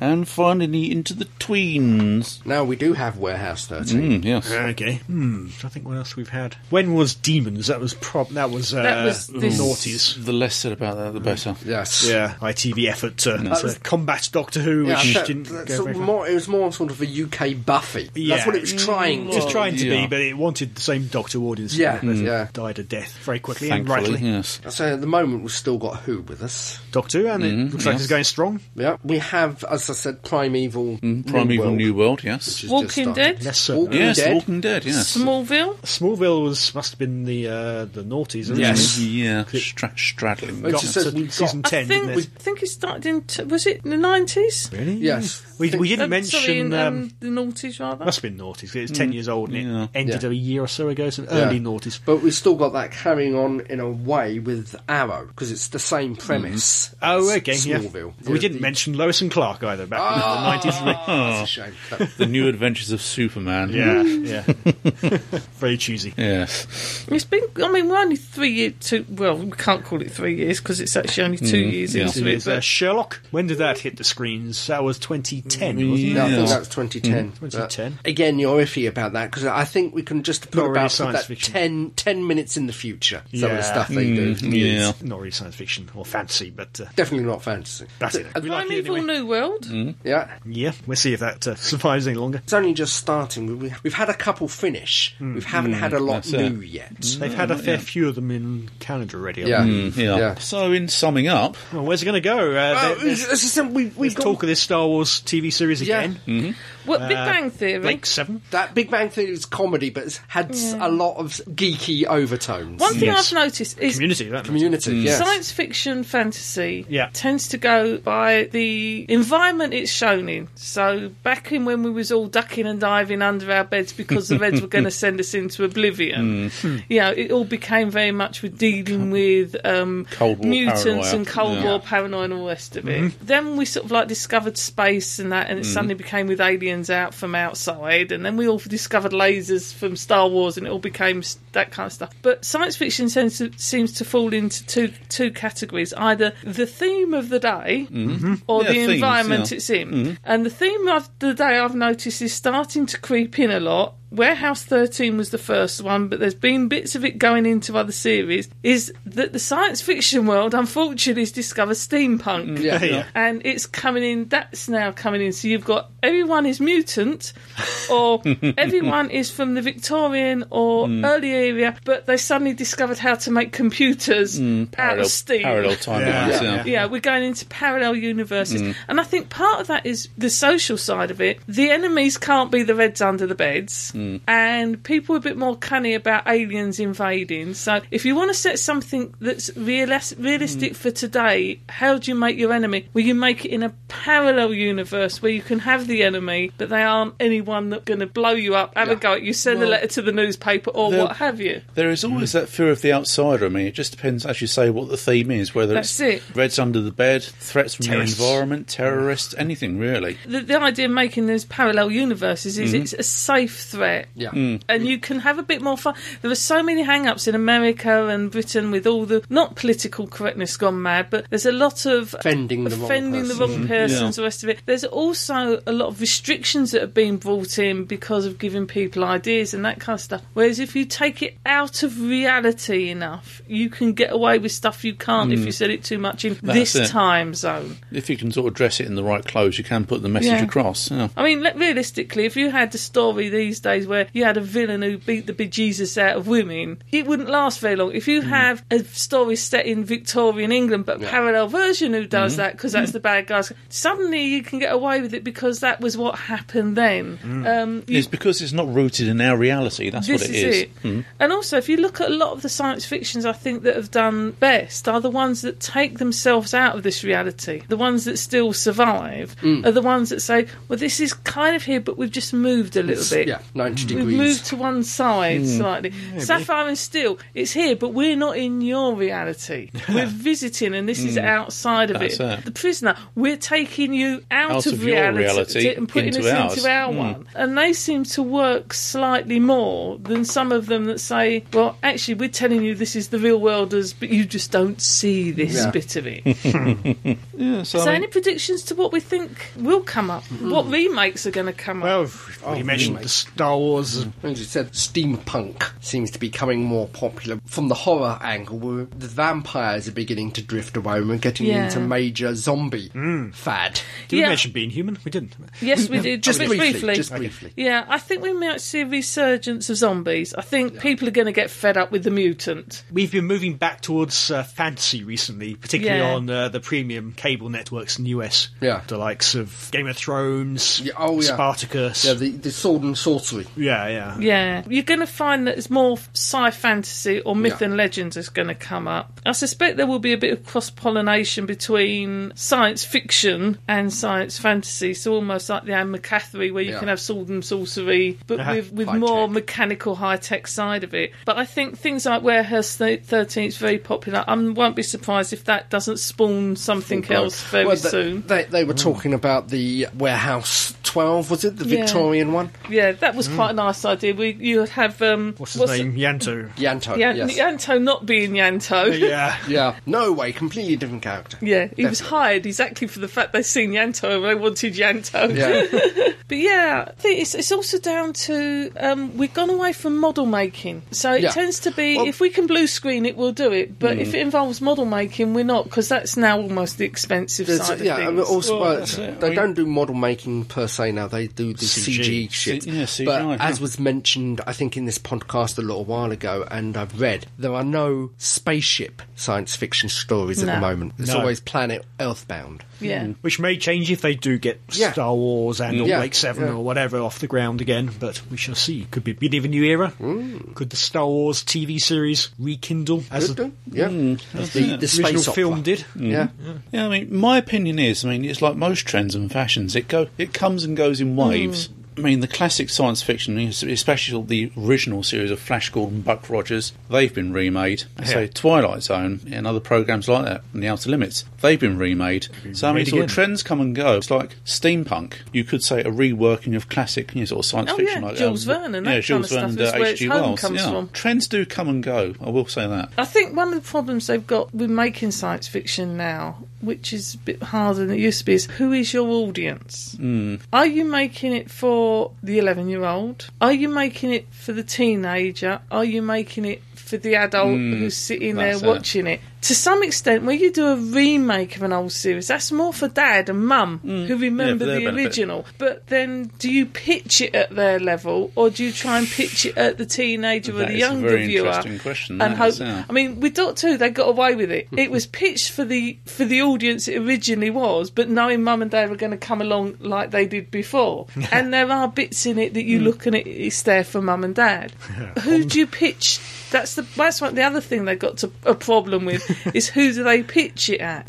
You know, well, TV has become very stratified or whatever nowadays. Oh, good grief! Yeah. Doctor Who, when it came back in 2005, was a bit of a revelation. People didn't think you could do family viewing anymore. You don't do Saturday night family viewing. You don't do it. Yeah. No. I mean, the thing is, with so many TV channels available nowadays, it's getting to the stage now where you can cherry pick what you want to watch. Oh yeah. I mean, it applies to science fiction as well. You've got catch-up TV, so you don't even have to watch it when they tell you to watch it now. Yeah. The thing they need to look at is the combination of the remake of the old stuff has the aspect they think is going to catch straight away, in that they don't have to introduce you to characters because there's people out there that remember them, so they've got to spend less time, and they're going on to the nostalgia element. But the problem that's going to come about is I think there's going to be much more chaff gets left behind now that there's so many channels. At one point when there's like half a dozen channels, you had to find the wheat amongst the chaff, you had to find the good stuff because you had you had no choice. You had got 4 channels. That's it. Like it or lump it. Yeah. But now when you've got 154 channels, if that doesn't grab your if that's not good, if that's not to the high enough standards, it's not going to make it. But the problem with that is that some series are slow burners. The first one or 2 stories or the first season, but then it suddenly catches imagination and you have a runaway, and some of the best series in the world have had the worst viewing figures for the first couple of seasons. So that's it. Because of the way it's set up, spectacular episodes will die that much more easier. Spectacular. I mean, there's the one I was telling you about earlier, which I caught on Sunday. It's already been cancelled. Better Off Ted. Oh, really? No. That is a spectacularly funny, witty, beautiful series, but it didn't have the audience. Couldn't find its audience. No. And I think the other problem is, you've got to, it's how do you advertise these things now? You know, to have an audience, it's much more word of mouth. You can advertise something and people say, oh, that looks interesting, I'll catch that. But if you don't get onto whatever Sky's promoting, if you don't get onto the right blog sites, I think there's going to be much more, the smart TV companies, and they're going to do it full programmes, are going to do much more leaks to YouTube and that kind of stuff. Well, that's it. Much before their series their starts. Advertising is going to go viral. Yeah, to try and get the interest before a series starts. And those little ones that you catch by just channel hopping are going to be less and less. I think in some ways we're actually going to have good, but less. We shall see. Indeed.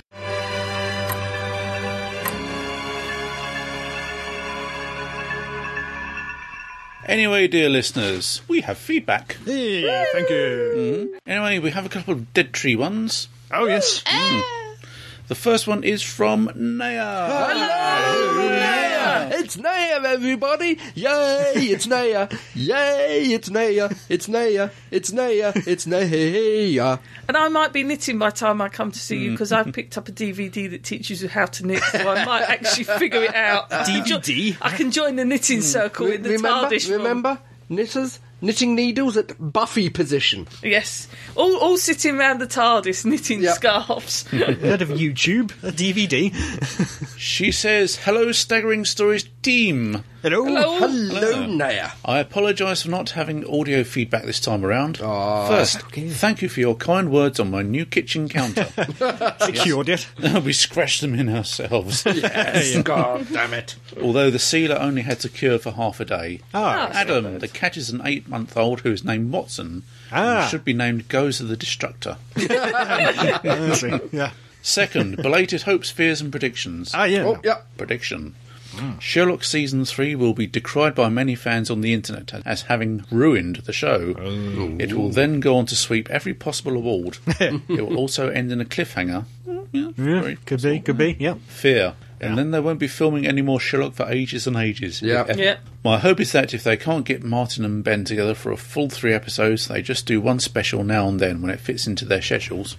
Fair enough. Maybe, we'll see. Third, The Snowmen. Ah. I enjoyed that episode thoroughly, but I don't think it's going to become the sort of Christmas special we can watch over and over again like Christmas Carol. It depends too much on the audience having seen the previous half season in order to understand. Whereas you could sit a new viewer down in front of Christmas Carol and they wouldn't need a lot of backstory. That's true. Yeah. Still, anything that brings Vastra, Jenny and Strax back is worth it. Yeah, oh yeah. That's about it. At least I haven't made you read too much. Happy New Year and looking forward to seeing you at Galley. Naya. Yeah. Thank you, Naya. Thank you, Naya. Yeah, we set off in exactly a month's time. Yeah. It's 14th of January today, with our flight's 14th of February. My cats are going to so love it. It started snowing out here and they're going to be in the cattery in the snow. These are 2 cats that are used to a warm bed and a centrally heated house. Oh, God, am I in trouble when we get back? I feel sorry for the owner. Oh, she has to have them separated now because Izzy keeps attacking her. We have another one here from Sandro JF. Yo, Sandro JF. Hello there, Staggerers. Hello. No audio feedback today because I'm getting a new headset, which is great news. Yeah. Exciting. Now, I think Purcell has something to announce. Oh. What he was doing last Sunday at noon? Oh, really? You heard about that? What were you doing last Sunday at noon? Actually, we mentioned it in the last... we mentioned it in the commentary. Yeah. You flew out to Australia, didn't you? I did, to do a commentary with Sandro and Reese. That's really cool. Very loyal of you. It was, yeah. So you Skyped it. No, he physically went out to Australia to record this... You'll find that on Voyages of the TARDIS. Oh. Yes. Plug. Which will be in the end note. Plug. If I remember. Now, I've attached a little audio something from the new Wacko episode just to give your listeners a taste. I'm sure you'll put a link to the website and the description, open brackets, improbablewebsite.webs.com, close brackets. Plug. This is a new segment from the Wacko Sandro, Wacko and Live-O show. Oh my God! Do these people listen to us? Which is part of an Improbable podcast. This segment is where you go to one of those chat website things. Like we just had. Who would have a chat website? Who would have a website of people just talking? What kind of people listen to a website like that? And then act out the conversation. In this one, I'm the user and Zach is the bot. Enjoy. Okay, well, here it is. Clever bot, apparently. Conversations with Cleverbot. I'm going to put in like classical music. Conversations with Cleverbots. Ready. Hi! Do you know who I am? You're the Cleverbot, aren't you? What if I am just in your head? Wow. Matrix reference. Is it? Yeah. So, what do you like? I like science fiction, video games, and comics. What webcons do you like? I don't... Your name is Don? Well, that was just a slip-up, Smeghead. Not if it's true. My name is Beatmaker. I'm Time Lord. Your real name? Are you in this in a storm? Beatmaker. I Windy. think so. Our real name as you are always? No, I am the Beatmaker. I am from an alien culture called the Time Lords. Is that a game? No, it's an alien culture. What do you mean? I mean life on other planets, you gimboid. What lives on my head? I don't know, little puppies or something? Happy ponies in happiness. Okay, good for you. And you? Lots of mature thoughts live in my head, kind of like you, Smeg for brains. I don't like Harry Potter. I don't mind it. What would you do if you were President of the United States? I would throw you in prison, lol. Your name is Bob? My name is Beatmatcher. Your name is Mitch. No, my name is Beat Matcher. Your name is Spock. No, Beat Matcher. If you don't get it right, I'm leaving this conversation. How do you know we are hiding a conversation prove that we are talking? Because I'm saying something and you're replying, therefore we are having a conversation. It's not my job. I'm doing it for fun. Okay, I have to go now. Oh, really? Alright, you take care. Sleep well. Sweet dreams. Okay, good night, you smeggy idiot. I don't eat pigeon. Okay. Where are you from? Gallifrey, I'm a Time Lord. Now I really have to go. Fine for you. How are you? I have to go. Why? Because I've got a life, unlike you. I am not a robot. Yes, you are. Now goodbye. Talk to you soon. No, you won't. What is your favorite movie? Bye. I'm back. Well, I'm not. Remember me? I'm back. Goodbye, back. Don't say that. Grr. What are you implying? I am implying that I really need to go and that you're a total gimboy. Are you sure about that? Because I have a keyblade.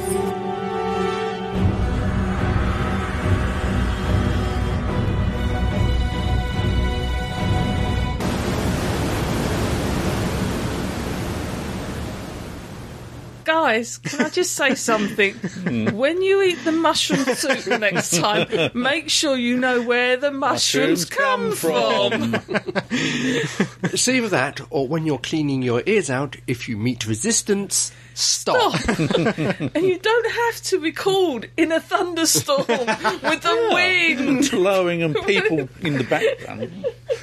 What? What? What? I presume that was a computer chatbot. Yes. Yes, it was. Yes. So like a Liza or whatever back in the day. Yeah. You type something in and it will try to pretend to be a human being. Yes. And it's meant to fool you. The Turing test. Yeah. No.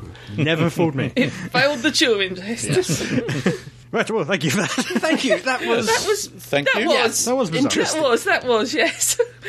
We have a less bizarre one here from Gareth. Hello, Gareth. Hello, everyone. Congratulations to all of you and the head of Pertwee on your 150th show. Yay! You're almost as old as the Tom Baker Doctor Who underpants I'm wearing. But hopefully not as tight. Okay. Well done, and keep them coming. Gareth. Thank you, Gareth. Gareth. Thank you. Okay. Okay. Okay, oh dear, here we go. We have one here for somebody called Siobhan. Is this audio? No. Dear the Staggering Stories.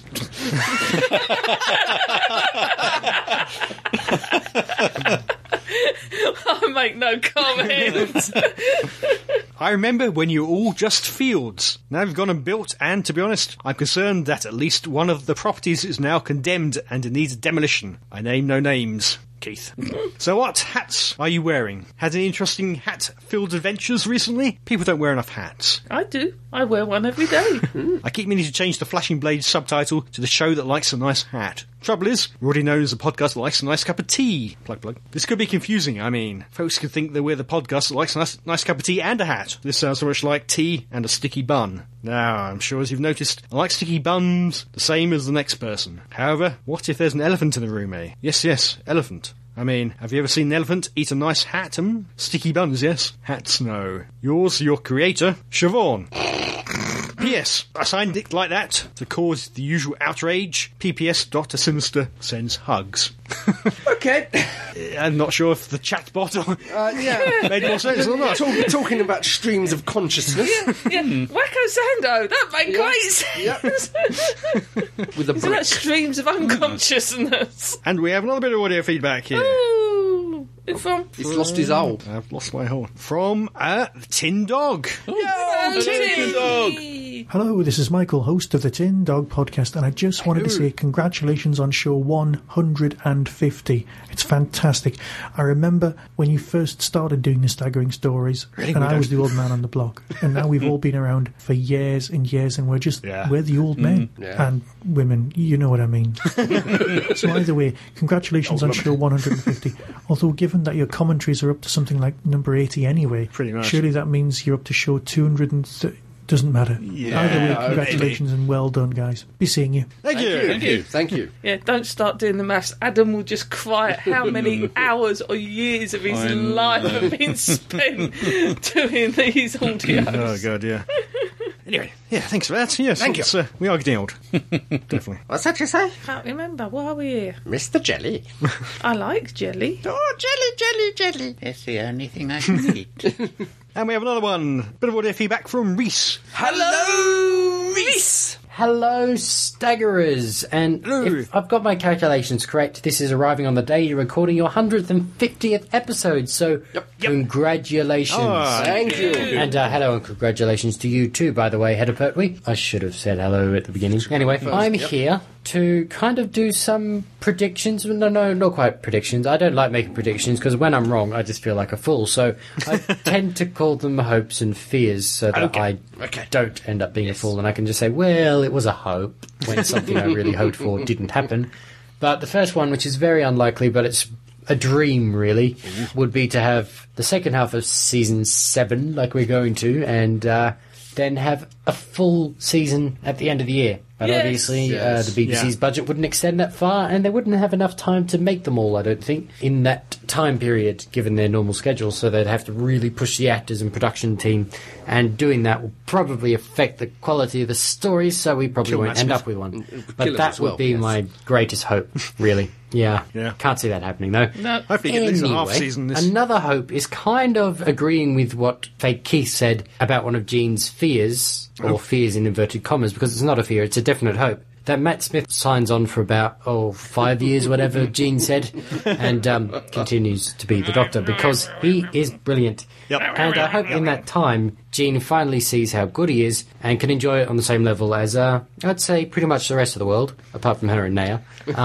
No, she possesses too much. Quite a lot of people are, in that we enjoy the current Doctor on screen and we get value out of that. I've said it before, I can't imagine, and this isn't a criticism of anyone, but I can't imagine not liking the current Doctor or the current companion that we have whilst watching the show. That would just completely mess up the point of the show, really. Because it is Doctor Who, and the character is the Doctor. And if I didn't like the Doctor, then it would be hard to watch. I just can't imagine that. I hope she does realise what a good job he's doing, and I hope she appreciates that in her own way. Not criticising her for not liking him so far. No, not in the tall, Reese. Not at all. Maybe criticising her a little bit for not liking him much so far. Moving on to a recommendation. Thanks to Sandro, I have recently been watching Arrow, which is a kind of... It's a superhero show Green Arrow. with a Green Arrow in it, and it is very good. Yes. It's not the very good I would give Doctor Who, but it's a very good show for the ilk that it's in, the style that it's in. I'm going to compare it to Miracle Day, only in the way that I enjoyed Miracle Day, but I agree it was very slow. This is the kind of show that Miracle Day probably should have been. The pace builds up brilliantly. It starts off in the first 3 episodes as kind of a procedural thing,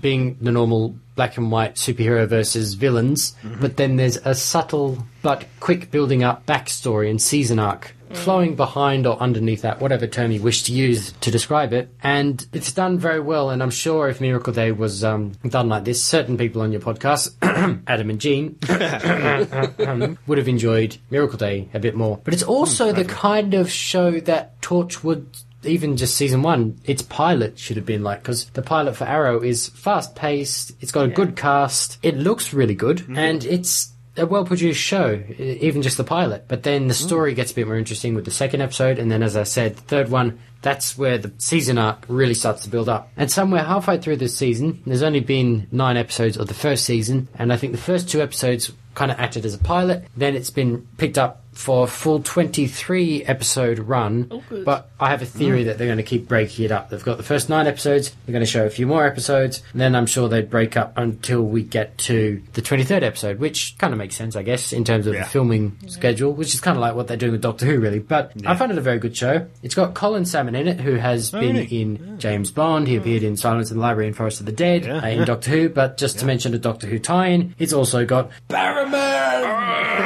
He's the villain of the piece. I had to move away from the microphone a bit and try and make that a bit quieter. But anyway, it has got John Barrowman in here, and I have to say, he proves to us that he doesn't just play a one-trick pony. Captain Jack is a brilliant character, one of my favourites. I like John Barrowman in his funny, quirky, light-hearted role of Captain Jack, but he's given a chance to actually act in this, and he does it very well. There are moments in Torture where he's given serious scenes and he's given sadder scenes, and he's very convincing, I think. I like him, and he's surprising as an actor, but he's not... I don't think he's often given the chance, and he's also a very colourful character, to say the least, in his own right in his everyday life. So, you know, you have to look past that too. But I think in this, he's done some of the best performances I've seen him do in that. It's very interesting what he's doing. I've been waffling on for a while now, so I'll leave you be, but say congratulations again, and I'll also plug my podcast, Who is a Man podcast. Please go and listen to that if you like my waffling, rambling feedbacks, because really that show is kind of like this. I expect the download figures will stay the same in that case. Anyway, listen to Who is a Man podcast at www.whoisamanpodcast.com, plug, and I would greatly appreciate that, lovely listeners, because I'm sure most of the team, well, Adam, already listened. Anyway, thank you for the brilliant podcast, and continue the great work, as is always said, and speak to you next time. Bye-bye. Bye.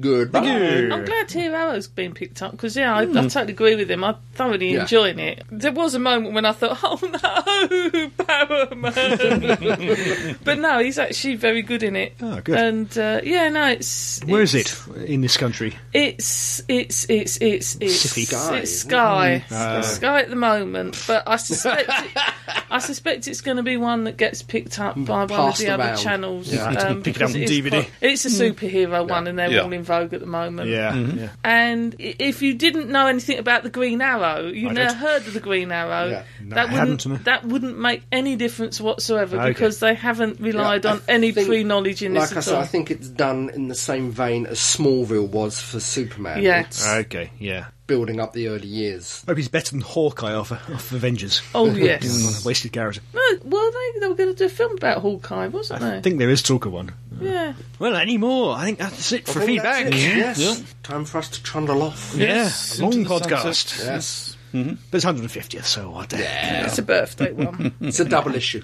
Yep. Yeah. A bumper edition. Centre spread. Get us out of here.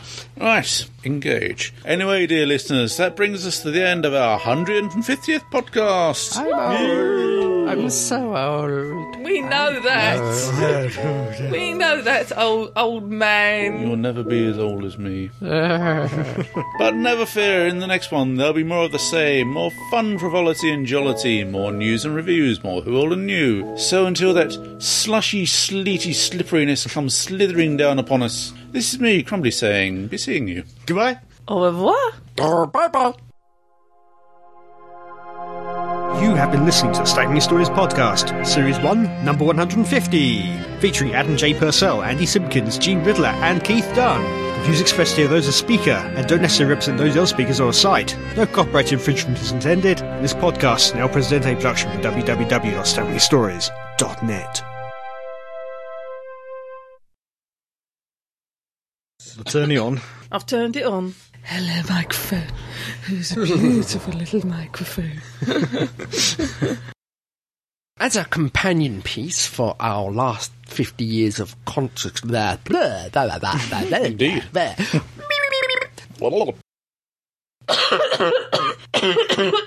Die, damn you, die! We can hardly talk. We spoke for 2 hours. Yeah. Yes, but you'll get that down to 1 hour and 45 minutes. There was a loo break. Our next one, where's our next one? Will we be in Galley? No. Be 4 weeks. So we'll be recording one in Galley? 4 weeks? No, 1 month. So we record on the Monday, then we fly out on the Thursday. So it'll be released while we're at Galley. Somehow it's going to be edited. It takes a week to edit it, but we're flying out on Thursday. Yeah. That gives 2 days to edit. It normally takes 4. Well, I probably won't be at that one because I've got a first aid training course, so that's me less interfering with it for you to edit. We shall have to keep very stringently to our timings. Yeah. Yes. Could we not actually record it at Gallifrey? We can't really edit it. Rather than record it and edit it when we come back, so actually have a podcast. Gallifrey convention. I know we won't be. We'll be Crumbyless. Yeah, it's the Sunday galley. It's meant to be out. It's the only problem. Yeah, but I'm sure our listeners, do you mind if we don't do one the week before Gallifrey and put it out the week Gallifrey, but we actually do that podcast at Gallifrey, so it goes a week late? Yeah. Yeah, and we can get some of you there. We can get them doing the podcast. We could sit back and let them do the podcast. Yeah. You know, we might be able to get some actors to join in. Yeah, hopefully. Anyway, dear listeners, that brings us to the end of our 150th podcast. Brought to you by the letter S for snow. Snow, sleet, slush. Satsumas. Sodomy. Can you... You should watch the new series they've got on the Arts Channel called Hard. It's a French comedy about the porn industry. Really? Yeah, seriously. It is quite amusing. Subtitled. Yes. There again, who needs subtitles? Yeah. They don't subtitles the ooh, and some other words. Oui. Non. Encore une fois. No, funny enough, all the porn bits are in English. Blimey. Shall I do the outro again? Do the outro again. Yeah. We've just gone 10:30.